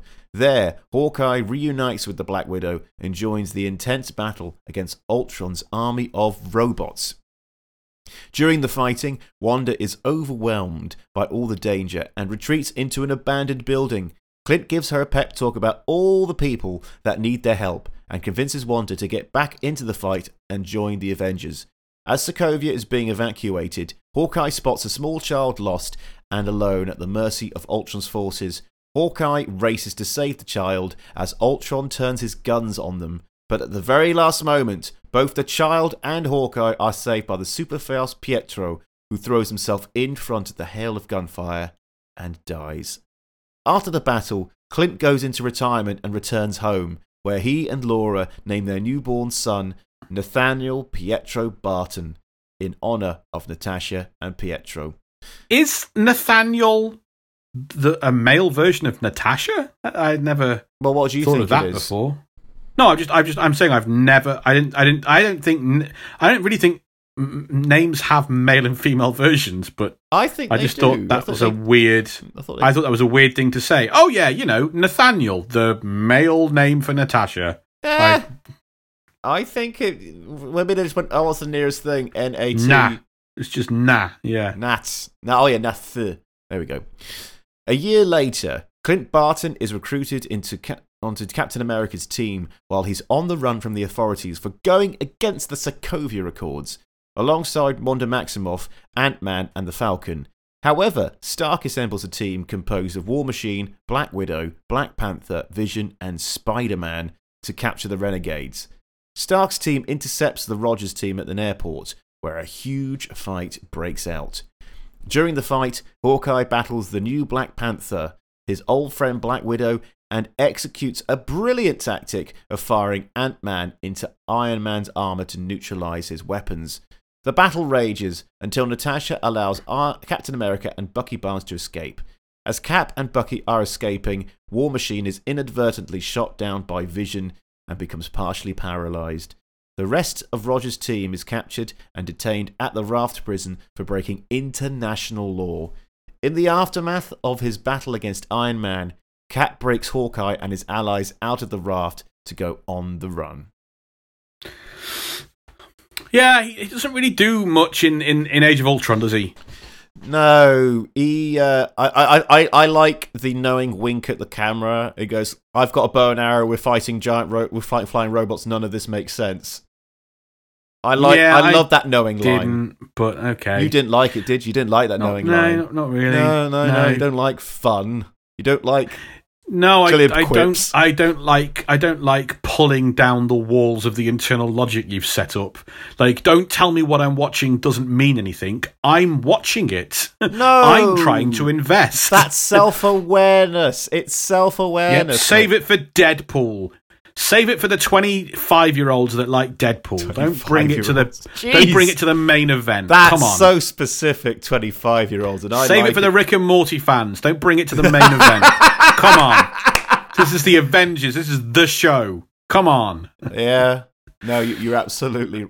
Hey, I like it, but you're right. Upon reflection, we should have realised that Hawkeye wasn't going to be the Whedon character killed at the end, when he didn't get to do anything good or impactful or emotional, really. And he didn't. No, that's not true. He's got the whole family scene. That's why you think he's going to die. Yeah. As soon as I saw the family farm, I genuinely thought, Hawkeye's going to die. Yeah, because like the previous Avengers film, someone died. Well, we've just been down this route with Whedon before. Yeah. He likes the people. first Avengers movie, Firefly, Buffy, any of these things. He likes to use a death in a particularly good way. Particularly kind of, I don't know if shocking is the right term. It's not like Game of Thrones where they kill 12 characters an episode.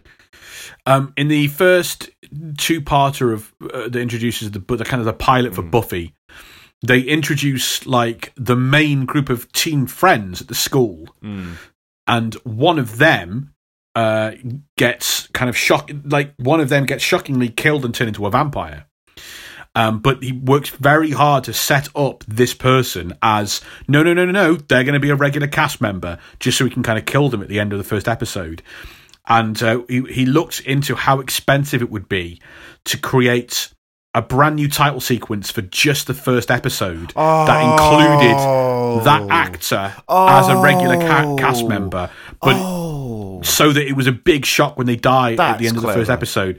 But it was just too expensive to do, and so it's pretty obvious who's surviving and who isn't. Sadly, I like that. I like that effort. I'm also, I'm not sure. The problem with the Sokovia Accords and all of that being we've done hours and hours on the Civil War. We got a big fat bonus episode as well as our 4-hour main show. The superhero Civil War in the Marvel Comics is all about registering your identity and working for the government or not. Clearer lines are drawn. I think Hawkeye would be a guy that would agree with the Sokovia Accords.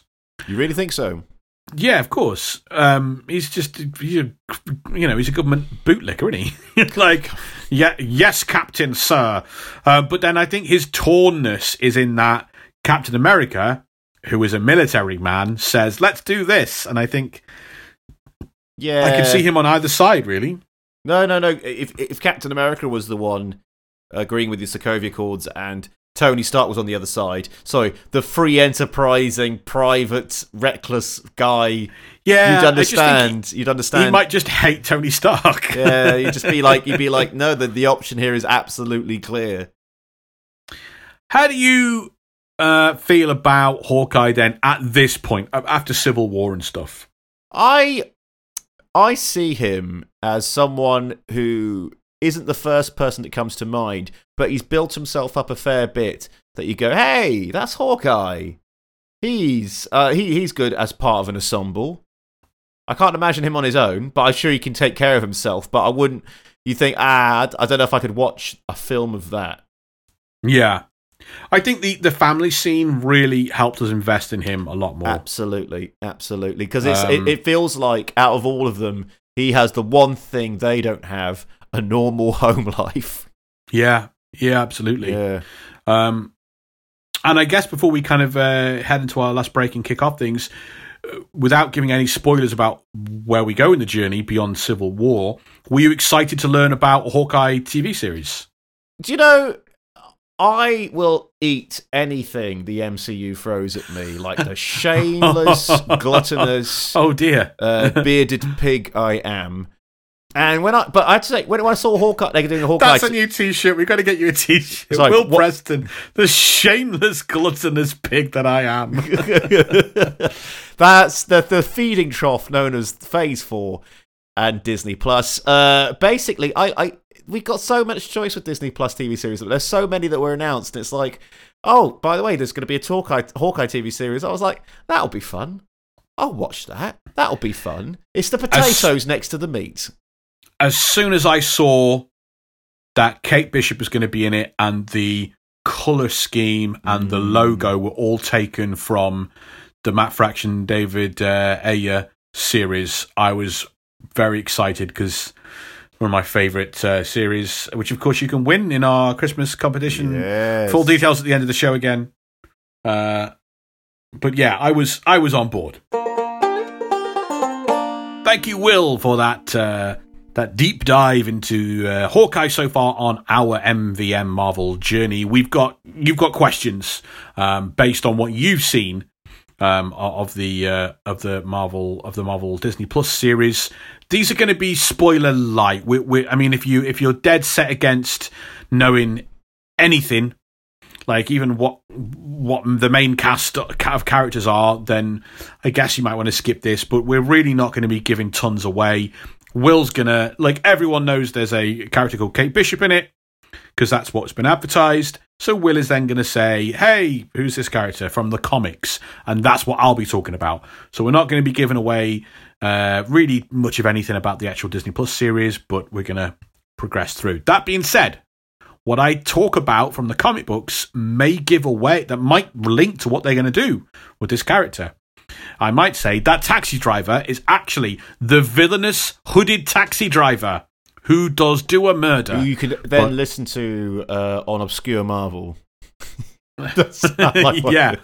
But of course they might not. I mean, they might not do anything. Like, Hawkeye isn't quite like the Hawkeye from the comics, so who knows how things will go. But we'll take it away with your questions. Right. Okay. First of all, let's get the meat away from the potatoes here and slice it up. Who is Kate Bishop, and what role does she play in the comic books? You can find out all about her very first story in our bonus episode this month on patreon.com/Marvel vs. Marvel. She's introduced in a comic book series called Young Avengers. And she's introduced at a time when Hawkeye is dead. Oh. Killed by Wanda during the Avengers Disassembled event, which you can hear about on our Patreon in our House of M episode. We got it all, baby. Yeah. So Clint's dead and the Avengers are no more, disbanded. And during this time, we were introduced to a character called Kate Bishop, child of an affluent, very affluent, very influential, but emotionally distant family. From a young age, Kate, throws herself at learning loads and loads and loads of physical martial arts and skills. So she's highly skilled at, like, archery and fencing and swordsmanship and jiu-jitsu and gymnastics. And she's really, national champion at all this kind of stuff.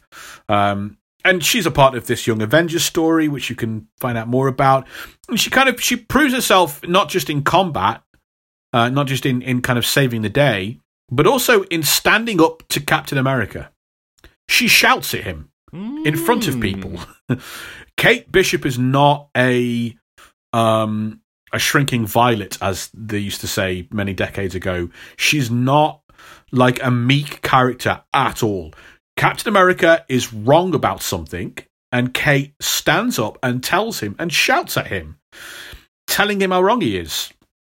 And after doing that, Cap gives her Clint's old bow and arrow set and personally asks Kate to carry on the name Hawkeye in honor of his old dead friend, Clint, saying that the only other person that ever stood up to me and shouted at me like that was Clint. So you've got his fire in you. So here's his bow, here's his stuff. You're Hawkeye now. I want you to do it. Clint then, as heroes are wont to do, does come back from the dead. And he comes back and he does actually have an interaction with Kate, but he doesn't tell her who he is, and she's never seen him without the mask on. So they do have a brief interaction, and he's kind of thinking, am I going to go and get my bow back and take my bow off her and say, what the hell are you doing? Don't use my name. But he actually just kind of like I don't know if likes her is he like respects her. So he doesn't do that, and he doesn't have much more interaction with her from that point on. He just lets her be. And then when he decides to, come back as Hawkeye, he does speak to her and say, we'll both be Hawkeye. It's not a big deal. It's not a big deal. So yeah, she is Hawkeye. And in the Matt Fraction, David Argus series that the TV series, the Disney Plus series is based on, that Hawkeye comic is almost as much about Kate Bishop as much as it is about Clint. It's about Hawkeye. It's not called Clint Barton. It's called Hawkeye, right? Matt Fraction in interviews has said that about Kate and Clint, in his series, it's very Avengers. And by Avengers, I mean Steed and Peel. There we go. Referring to the classic British spy series, The Avengers, which had Emma Peel and John Steed. The reason why in this country we call the film Avengers Assemble, so it doesn't get confused. Right. So he said it's Steed and Peel, rather than anything romantic, sexual, or anything else. Not mentor-mentee, but not quite peers either. I loved writing Kate and Clint and Kate. In the Young Avengers... Oh, sorry, he's talking about something else he did. I wanted to get back to that and introduce Kate Bishop as the one woman in Clint's life he wouldn't entertain thoughts of sleeping with. And that's key to the series as well. Clint is faced with a female that he does not want to sleep with or wouldn't ever think about that. That's new for Clint. Fraction said, I wanted the Steed and Peel of them at the heart of the book. I love writing them together. I love that at no point have they had to have an old-fashioned dick measuring contest about who gets to be Hawkeye. I love that it's a non-sexual male-female relationship, that it's not a mentor-mentee relationship. Who is the mentor and who is the mentee on any given day could change. Between the two of them, they're a whole person. I like that. Two of them together, they're just about all right.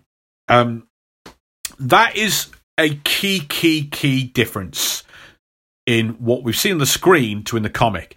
In the comic, Clint is the absolute screw-up and that Kate generally has to kind of come to the aid of.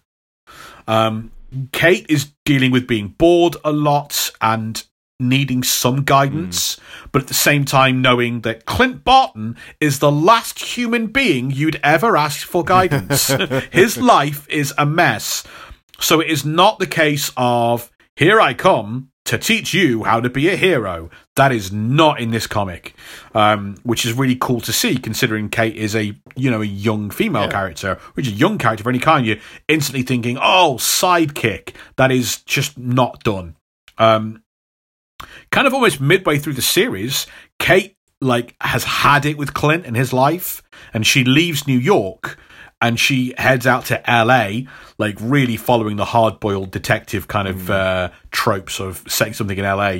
And she has her own adventures on the West Coast, much like frickin' Clint did in his most famous period of time. And then the Hawkeye book, the comic book, alternates. So one issue follows Clint in New York, the next issue follows Kate in LA, and they do that for a period of time, which is really cool. It really is a great way of kind of displaying the differences and the similarities, and they bring them back together, and it's just she's a major feature of this book, and she's maybe never been written better. Who plays her in the TV show again? Haley Steinfeld. Yeah, Steinfeld or whatever. I'm such a huge fan of her in this. She's great. She's fantastic. Great. She's fantastic. The other thing I saw her in, and I didn't watch it all the way through, and which I'm kicking myself about, was the Coen Brothers remake of True Grit. She was like, wow, she's playing a really good character here. And she had a successful pop career as well, with some no way slightly spicy singles and stuff that, young pop people. She's ticking off all them boxes, Rob. She's ticking off her Patreon must be incredible. Right, mate. Okay, next question. Is Hawkeye deaf in the comic books? Yes. Good. Okay. So it first in publishing terms, it first comes up at the end of that 1980s Hawkeye limited series. His miniseries, the first time he got his own show, his own series, by Mark Grunwald. It's very worth picking up. Hawkeye and his new love interest Mockingbird get captured by some bad guys, and the bad guys have a plan to kill the Avengers. And so his plan is he's going to kill Hawkeye. And then when the Avengers come to Hawkeye's funeral, he's going to kill them. He wants to gather them all in one place where they'll be taken off guard. So he's like, Hawkeye's funeral. That's the best place to kill everybody. So you kill the one with no powers first, and then gather them all together. He's got this brainwashing machine that makes people go nuts. Ooh. And like 28 Days Later nuts, just rage, kill everyone around you, right? So he has captured Hawkeye and Mockingbird, and he turns this brainwash rage machine on, and they go ballistic and start beating the hell out of each other. But because this bad guy who's called Crossfire, because he's a proper villain, he doesn't want them to just kill each other. He wants them to know what they're going to do. So he turns it off so they can come to their senses and see what they're doing to each other.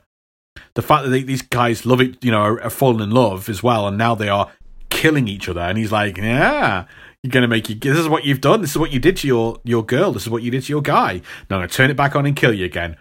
But in that brief pause between things, Hawkeye has enough time to grab one of his sonic arrows. He grabs the arrowhead of the sonic arrow, the sonic device. He shoves it in his mouth and turns it on. Now, the sonic waves are so high and intense that it does nullify the effect of the brainwashing machine, but enough for him to get control, but it destroys his hearing. Ooh, okay. And then he's able to kind of escape. And then later on, he has to get hearing aids to help him adjust to being permanently deaf. And, it's not coming back. Now, unfortunately, not a lot of other writers did anything with him being deaf. It was never really brought much attention to it. And he's died and been resurrected a couple of times. So it seems like maybe on some of those occasions he's come back with like a new body and isn't deaf anymore. It's kind of hard to tell.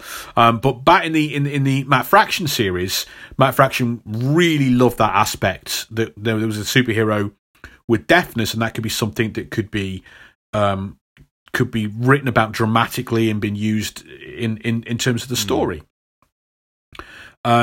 So during one of the stories, we learn two things. So during one of the stories, he gets attacked by a bad guy who stabs him in the ears with arrows. Ooh. And makes him deaf all over again. And then it's revealed through Hawkeye's brother, who is in town, that we see flashbacks to Hawkeye's abusive past, and it's revealed in this series that Hawkeye was actually deafened as a child by his abuse at his father's hands. So how deaf he may have been a lot, leading up to that story where he put a sonic bomb in his head. Ooh. I don't know, but he did grow up using sign language and being hard of hearing and not being able to hear. Right from the start of Fraction's series, there are little drips along the way, little things. We're seeing things from Clint's POV, and it's really hard. It's kind of, if you're not deaf, then maybe it doesn't come across, because I only learn about it retrospectively. So you see word balloons in a comic book, and that's what somebody is saying. Well, in the Hawkeye series, from the start, there are times when instead of seeing someone's dialogue, you see something in brackets that says, instead of the words, hey, Clint, you owe me this month's rent, it just says something about the rent in parentheses, in brackets, which is a subtle indication to us that Clint cannot hear everything that people say to him all the time. He keeps missing things. And then in issue 19, which is the issue after he's been deafened again, that entire issue, there is no dialogue. It's all American Sign Language instead of words. So it's Clint and his brother Barney. And his brother Barney learned how to do sign language when Clint was young. So there is no words, no dialogue, no spoken word in the whole issue. The communication in the whole issue is through ASL, American Sign Language, which is the first ever, historical first in a comic book. There must be a lot of panels to do that. I can't quite remember how they structure it out, but yeah, it's really cool. That really does great. sound really good. So there's a dog. Does Hawkeye have a one-eyed dog? Yes, he does. He does. Starts in this series at the start. He is the. There are some bad guys that wear tracksuits. We'll get to them. They've got a dog. Hawkeye's dealing with them. He shows kindness to this dog that looks a bit wretched and not very well whatsoever. He gives him a fuss and he feeds him some pizza, and the dog really likes the pizza. And Clint goes, he's a pizza dog. And then that kindness is repaid when Clint gets into it with a whole group of these tracksuit dudes that want to kick the crap out of him. As one of them is trying to shoot at Hawkeye, the dog goes, "No, don't attack the man who gave me pizza," and bites his owner, who is, been a bad guy and treating him very badly. And so these awful tracksuit men beat the dog and throw the dog into traffic to be hit by a car. Which is just like the worst thing a villain can do in a comic book, don't you think, Will? Yeah, pretty much. Yeah. You do. Kicking the crap out of a dog and throwing it into the traffic. The dog barely survives. Hawkeye rushes him to a nearby vet and pays all this money out. And the whole time the dialogue is, "It's not my dog." Is, "Sir, your dog is really well." "Yeah, it's not my dog, but yeah, okay. It's not my dog. I don't have a dog. Stop saying I have a dog. I don't have a dog." And then by the end of the issue, it's like, "I guess he's my dog. He's coming home with me, isn't he?" "Yeah, he's coming home with me. God damn it, he's coming home with me." So he survives because Clint is like, "I'll pay for whatever surgery he needs." He loses an eye, unfortunately. And the doctor is like, "So what's his name?" He says, "I don't know. It's not my dog. Like, I gave him a piece of pizza and now my whole day is this. And I guess I have to look after him from now on." And he goes, "Oh, he's got a collar." And he takes the collar off and he goes, "Oh, your dog's name, it's Arrow." And Hawkeye goes, "Nope, 2 on the nose, not going to happen. No. I'm going to stick with Pizza Dog." And eventually, because he's got one eye and he's kicked into traffic and all that, they end up calling the dog Lucky or Pizza Dog. And then, as soon as Kate kind of starts spending a lot of time in Clint's apartment and hanging around, then Kate befriends Lucky kind of more than Clint does. He's a companion to both of them. And when Kate leaves to go to LA, she takes Lucky with her, and Lucky kind of becomes pretty much Kate's dog from that point on. Lucky the one-eyed pizza dog. I think that's better into it, but that's too many words. So one of the other major characters in this series, I'm probably going to get his name wrong, is the sword-collecting rich guy called Jack Duquesne. Is he someone we should know about, because he's really shifty? We talked about Hawkeye's origin in the comic books. Trained in a circus by a master of weaponry. That master of weaponry is Jack Duquesne. Jack Duquesne is the man who taught Hawkeye how to use a bow and arrow and a sword and how to fight and how to be a master marksman. He took the young runaway Clint Barton in and told him how to use all this and how to be a performer, and he had a little gang going along with another marksman that he called Trick Shot. And Duquesne, who was a master swordsman as well as everything else, had this little carnival that was stealing money from people and all that kind of stuff. And Clint tried to do the right thing and tried to turn them in. And this guy, Duquesne, had been an absolute father figure and mentor to Clint. And Clint, kind of was torn about this, but he decided he was going to turn him in. But before he could, he was basically attacked by Duquesne and all the criminals in this circus, and they beat the crap out of him. But Duquesne decided not to kill Hawkeye, Clint, and off he went. And then years later, Duquesne saw Hawkeye and recognized, he only fires that like that and walks like that because I taught him how to do it. That guy is Clint Barton. I trained him. I taught everything he knows. So Duquesne tried to join the Avengers because he was like, if they're going to let that street rat, that urchin, who doesn't know half of what I know in the Avengers, he was like, man, everything you get was an Avengers ID. It was fame and it was popularity, and it was like, it'd wash away any sins I might have committed in the past, and I'll be able to con even more people. But he was refused entry, basically because Hawkeye was going, no, this guy is bad news, and he threw a hissy fit. He made himself a costume.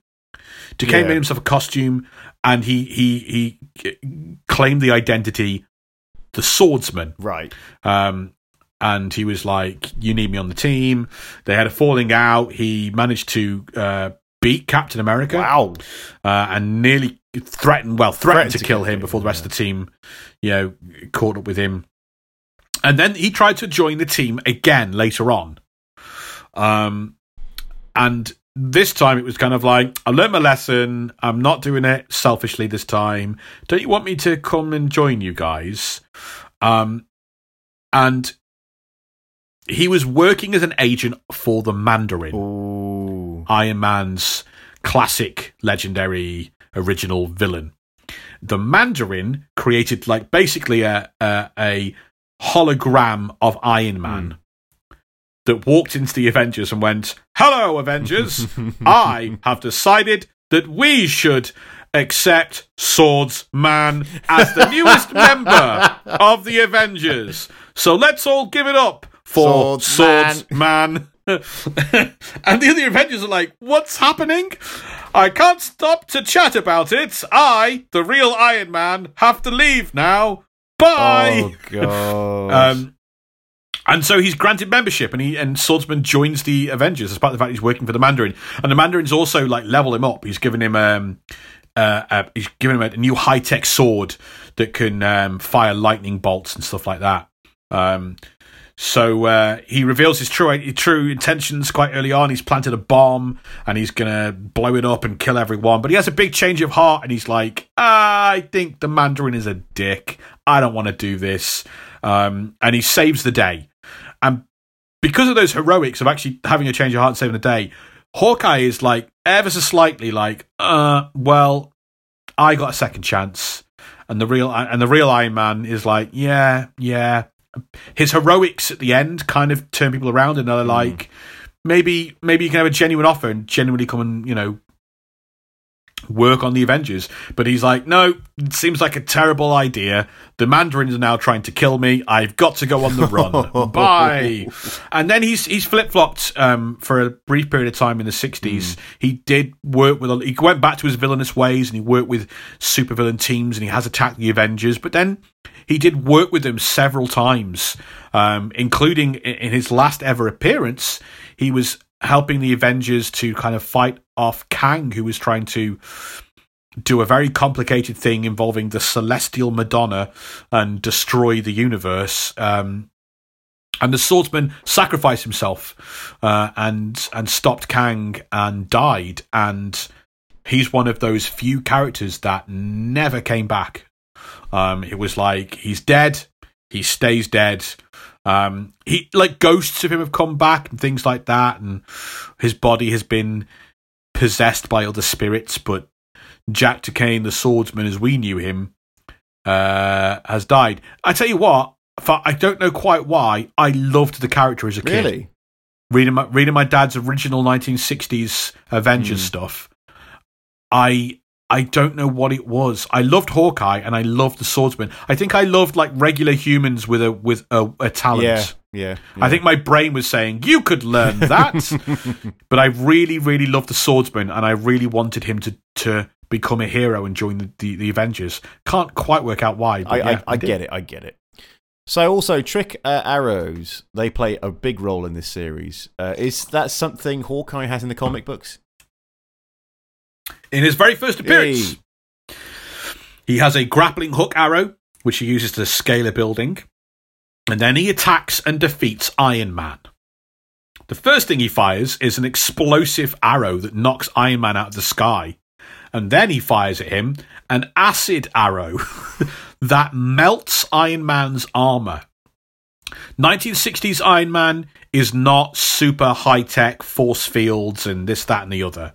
He is a guy with metal armor powered by a microchip, because microchips had just been invented, and radio transmitters and stuff. And he can do stuff, but he's still just a guy in a suit of armor. And so, yeah, an acid arrow is super dangerous. Yeah, damn right. Yeah, and then he does over the years, in the same way that Green Arrow, the DC character, very much had trick arrows in the 40s and 50s. Green Arrow was like Batman. Instead of a utility belt full of gadgets, he had trick arrows. So Batman, so he had like all sorts of different trick arrows that could do different things, much like Batman could go in his utility belt and pull out whatever he wanted. Green Arrow also had an Arrowmobile and an arrow cave. I'm not kidding. He's not an original thought in his head. Absolutely not. Hawkeye had those kind of, but his trick arrows kind of made a bit more sense. But he did. They were, like in the 80s, he had that sonic arrow. There were weapons. An explosive arrow, an arrow that kind of like emits sonic waves to knock people out or whatever. Not like he also has had silly things like a glue arrow and the boomerang arrow. They in the map they kind of been left behind, and I think from the 90s onwards, the late 80s onwards, probably, like, writers very much wanted a serious Hawkeye would use deadly bladed arrows to stab people. Let's leave behind the smoke bomb arrow and the boomerang arrow and stuff. As soon as the Matt Fraction run starts, Kate is always pestering Clint about his trick arrows. She thinks they're fun. She's like, "Where are the trick arrows?" He's like, "No, leave the trick arrows alone. They you have to know how to use them properly." And there's a big thrilling car chase that takes place with which might sound similar, except in the comics it's Kate driving the car and it's Clint firing arrows out the window at the people chasing them, and all he's got on him are the trick arrows, so he can't quite shoot the tires out. And the big one of the big plot devices in this issue is that Clint has run out of sticky tape. That's how his whole day starts. He's trying to label his trick arrows, and he doesn't have any sticky tape. And then a whole bunch of thing goes ass backwards, and he's on the run from people with guns, and he's hanging out his car window, and he's like, "Hand me the explosive arrow." And Kate is like, "You haven't labelled these." And he went, "I ran out of sticky tape." So she's handing him whatever arrow comes next, and he keeps firing the wrong arrows that aren't helping. That's good. And that's good. It's a tremendously fun scene. Yeah. But yeah, the trick arrows, that was kind of like, I guess, Matt Fraction's like way of kind of reintroducing the slightly cheesy trick arrows, but doing them in a sophisticated kind of modern post-ironic way. Yeah, that makes perfect sense. So we've talked a bit about his costume. What was his original costume, and why doesn't he wear it in the MCU? I've just sent you some images. If you check the second image, okay, just a sec, that I've sent you, the second one is his traditional costume. Yeah, it's a lot. They got the pirate boots, blue and purple with the big purple mask and the H and kind of winged mask and stuff. I love it. I adore it. It's Hawkeye to me. I've seen amazing cosplayers look badass wearing this. It looks so good. I just don't get the pirate boots. All superheroes wear pirate boots, pretty much. Captain America wears pirate boots. Why is that? I don't know. It looks good. It's a design. Just so you'd have to ask all the artists, I guess. I don't know. They're just boots. I think they're just boots. I don't think they're particularly pirate boots. But they got that little trim thing at the fold down bit. Some boots do. They could be called Father Christmas boots, I guess. True. Yeah, that's his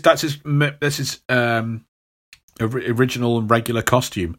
And I get, they don't like costumes in the MCU, do they? There's Captain America, but every time they introduce the character, they're doing more and more to get rid of it as a costume and make it look like, really, we want him to look like an army man, but it's sort of in blue and there's a star somewhere on him.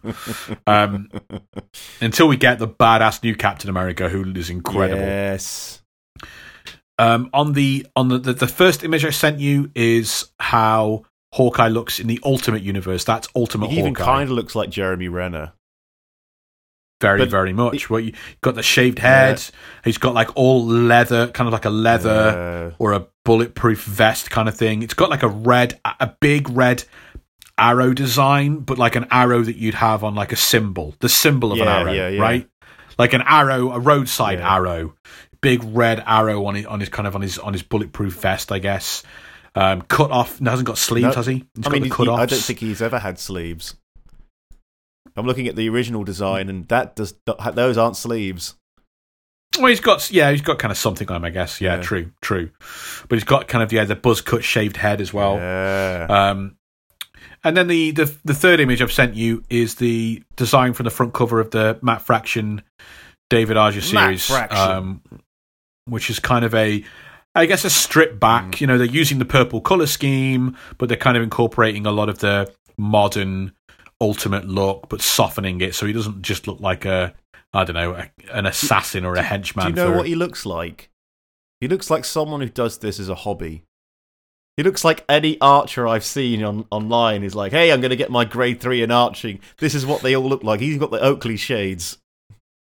Yeah, that's true. Those shades. Yeah, he started the Ultimate version of Hawkeye started wearing shades instead of a mask, and that then bled over into the new version of the costume in the regular universe. I never liked him wearing shades, I must admit.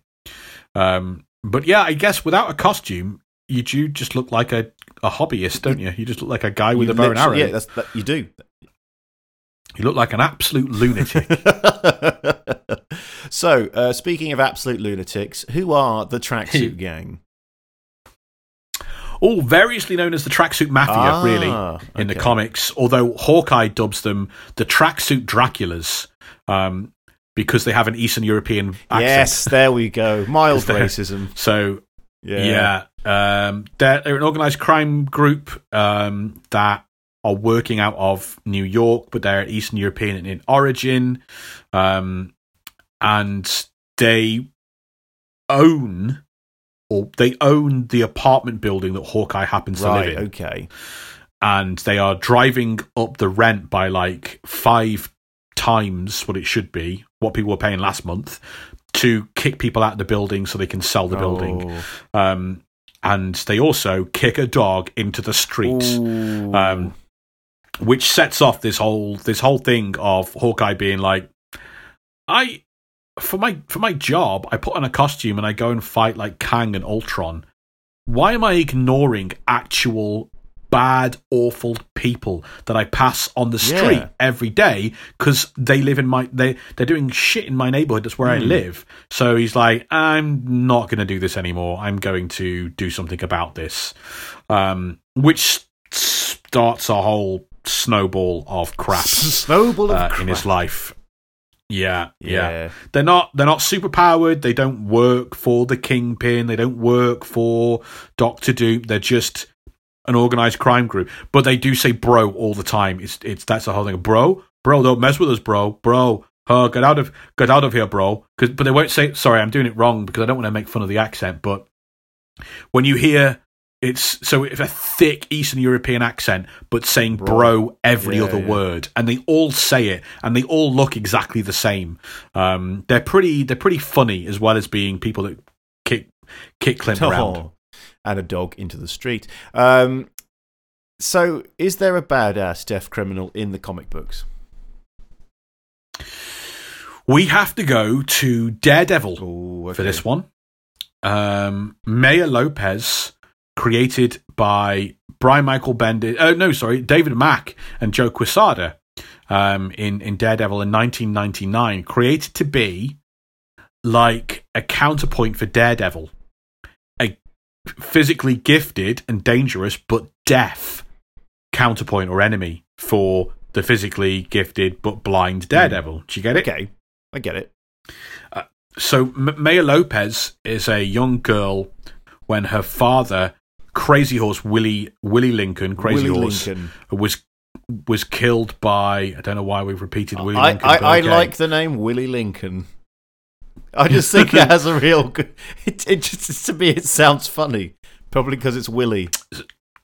So her father, Crazy Horse, is murdered by the Kingpin. Ooh. Crazy Horse dies, and as she kind of holds her dad in her arms, he leaves a bloody handprint on Maya's face. And she witnesses what happens, and his last dying wish to the Kingpin is raise my daughter well. Ooh. And the Kingpin honors that, because it's one of these things. Crazy Horse was in crime. He's a Native American or Indigenous American, and he's just one of the people that Fisk didn't have anything against. He just had to kill him. And Wilson Fisk honors that dying wish and raises Maya Lopez as his own daughter, as if she was his own child. He has a scene they don't know to begin with. Wilson doesn't know what's wrong with her. She doesn't speak. She's completely mute. Believes she might have mental disability. But the best doctors are like, oh no, she's just deaf and she doesn't know what's going on at the moment. And she hasn't learned how to do signs. She hasn't learned how to read lips. Kingpin sends her to the best schools in America, and she's very quickly spotted as being an incredibly gifted person. She can echo anything she sees someone do physically. Wow. She can mimic it. She watches a gifted pianist play the piano, and she can immediately play the same way. And it's the same with drawing, with arts, and it's also the same with martial arts. With anything she sees, Maya can echo it perfectly, immediately. She becomes a prodigy and is one of the most gifted, talented, physical women in the world. And Kingpin, after raising her to a certain point, basically sends her to screw with Matt Murdock. It's a period of time where Kingpin knows Matt Murdock's secret identity and holds on to that and does nothing about it other than screw with him occasionally.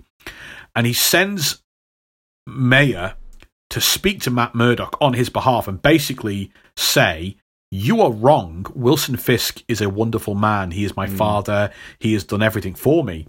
And because Maya believes it, it's not a lie. So Matt Murdock, when he's listening to her heartbeat, he's not listening to her lie. She comes to strip Matt Murdock down and say how wonderful Wilson Fisk is. And he's like, wait, why can't I not hear her body react to lying to me?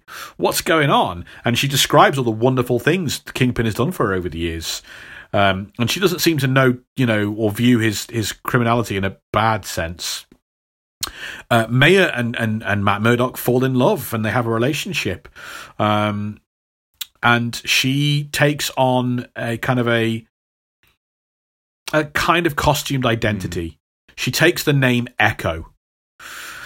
She paints a white handprint on her face to mimic the one her father left, Crazy Horse left. And not knowing that Matt Murdock is Daredevil, she sets off to kick Daredevil's ass and is able to do it because all she has to do is watch Daredevil fight, watch Bullseye fight, watch Elektra fight, and just like that, she can immediately do it. And that's Echo. She does eventually learn. She nearly kills Daredevil, but then she finds out Daredevil is Matt Murdock, and then Matt convinces her and exposes Kingpin's lies, and she's completely turned against Kingpin, and in revenge, she shoots the Kingpin in the face. Ooh.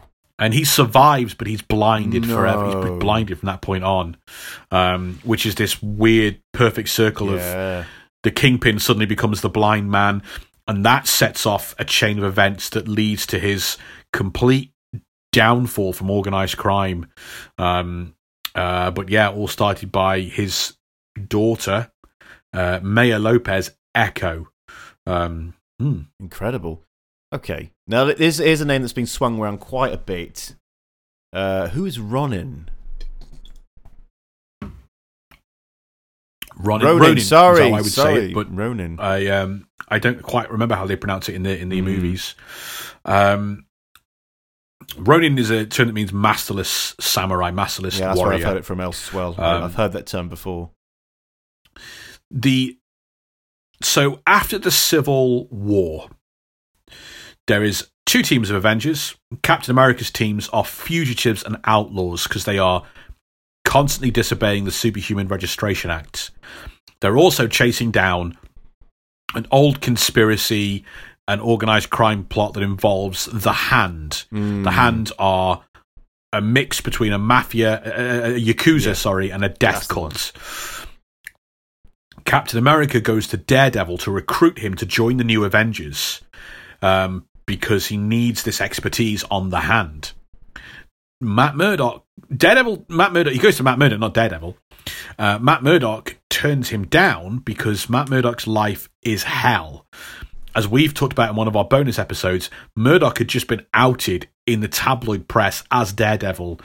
It's led to him nearly being disbarred. It's led to nearly everyone he's ever convicted, put behind bars, being released. Assassination attempts, completely ostracized by everyone. His life is a circus, and it's a hellish circus.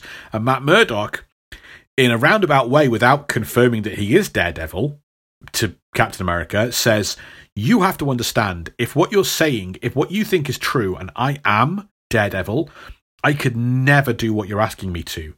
Daredevil could never stand next to the Avengers because it would tarnish you all, and it would bring a world, my nightmare world would suddenly be your nightmare world because it would just envelop you in it.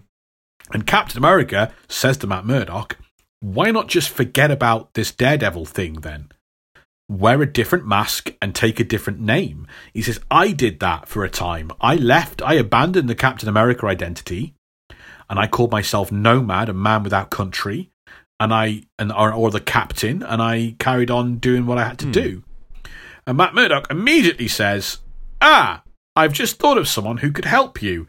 It's a new masked warrior. Very good and talented a fighter with intimate knowledge of the Japanese organized crime. This mass vigilante is called Ronin. Now, to the Avengers, the story is not told in a linear fashion. We bounce around in the timeline a bit, as in it's flashbacks and then present day and stuff. To the Avengers and to all the readers, it's really clear that Ronin is Daredevil, using a different costume and name. Especially because Spidey and Captain America go, oh, that fighting style, that's Daredevil. I know exactly how Daredevil fights, and that's it. But when Ronin takes the mask off after helping to fight the Hand and joining the Avengers, it's revealed that it's not Matt Murdock, but it's Echo. It's Maya Lopez. Ah, interesting. Who is using her powers to echo how Daredevil fights and other people. Didn't want to join the Avengers with this Kingpin connection that's in the tabloids that would tarnish tarnish these new Kingpin, the new Avengers, sorry. And then Echo is technically a serving Avenger, but they basically use her as their agent in Madripoor, which is a fictional Asian country in Asian island in Marvel Universe.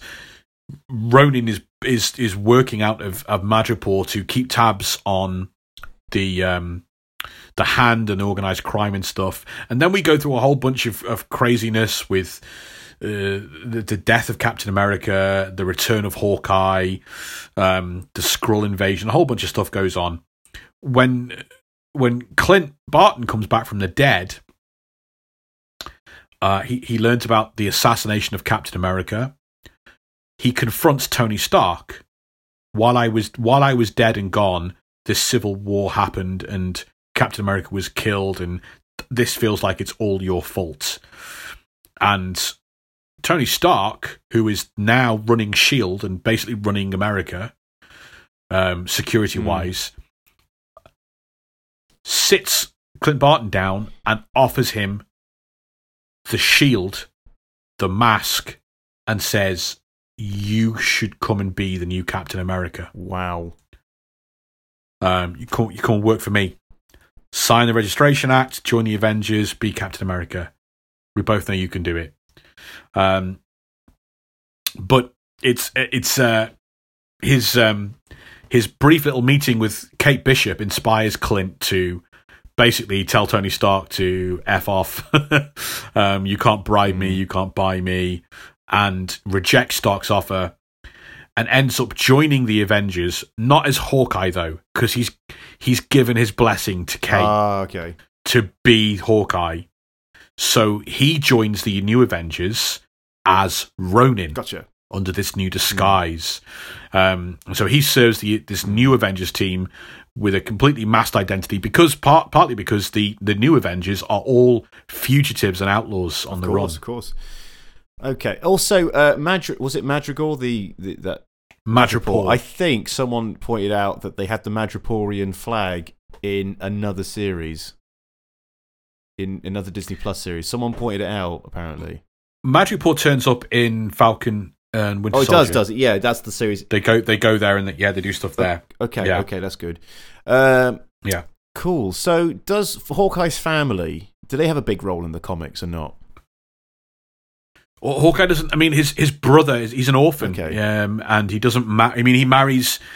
So the answer is no,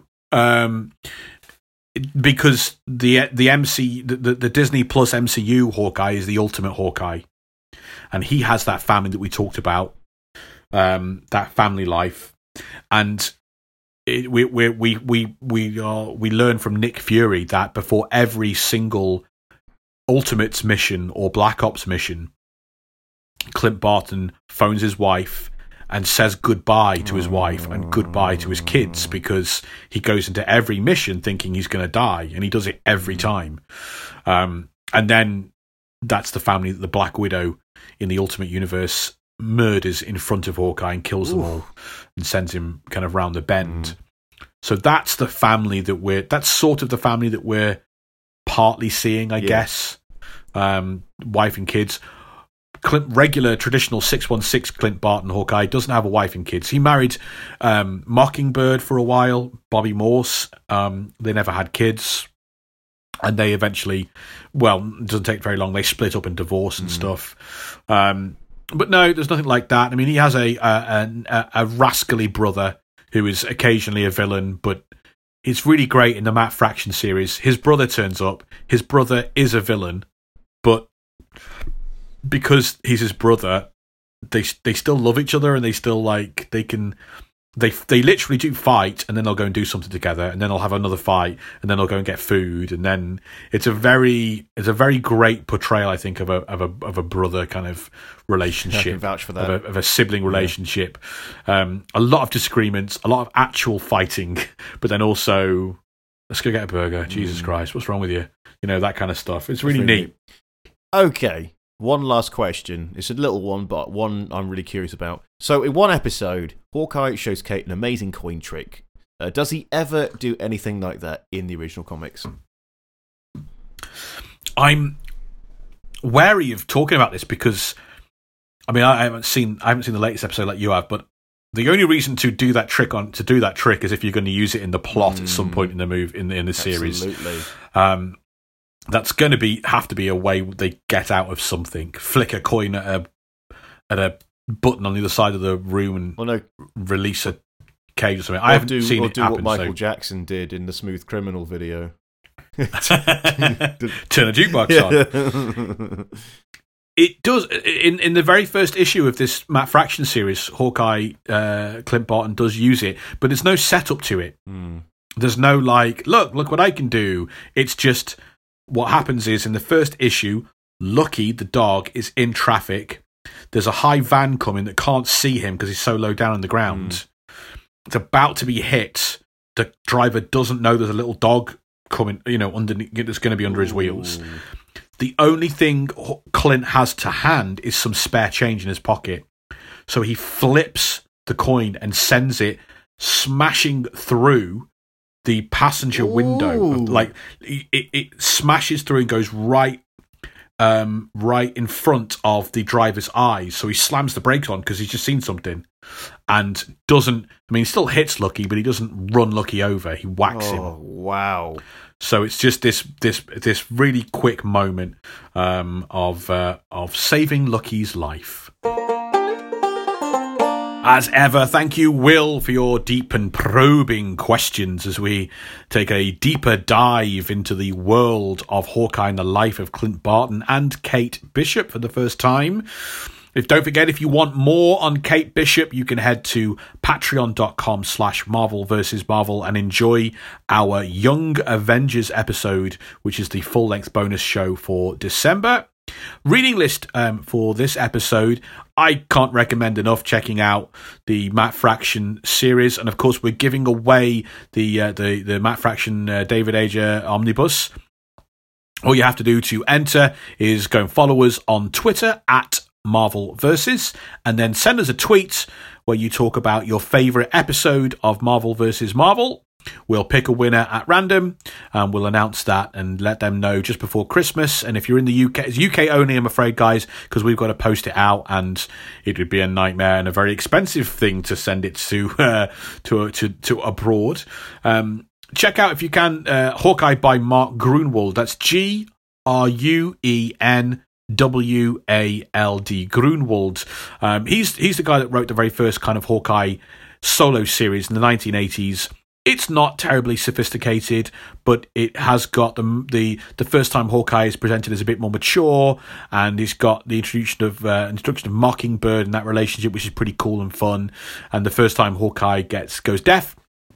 I also think that it's probably worth checking out The Ultimates by Mark Miller and Brian Hitch to get that ultimate version of Hawkeye, to see where the aesthetic and the kind of modern MCU vibe of Hawkeye came from. Although I'll warn you, it's not for the soft-hearted. Everyone's kind of sadistic when Mark Miller writes them, and it's no different of the Avengers when they are the Ultimates. That's the reading list for this episode. Next episode coming at you before the end of the year. We'll be taking a little festive break, so we're bringing you a special festive unscripted end of year show. Me and Will chatting all things Marvel that we've encountered and got to. All things that we're reading some of your letters and questions and things. You can send them in to us. marvelversusmarvel@gmail.com. We'll be reading stuff out. We'll be talking about what we've watched and seen at the cinema and beyond. We'll go to all realms of we'll talk about some DC stuff as well, but we won't be following a format. We won't be looking at a movie or a TV show. We'll just be having an awesome unscripted podcast. Plus, in that episode, we're going to have some really cool announcements for what we've got for you in 2022. So don't forget to head on over to patreon.com/Marvel vs. Marvel. Thanks for listening to Marvel vs. Marvel. Please take the time to like us, rate us, subscribe, leave a cool review, give us 5 stars. Hey, why not recommend us to a friend who loves Marvel? We won't be looking at a film next week. It'll be an unscripted episode. See you then.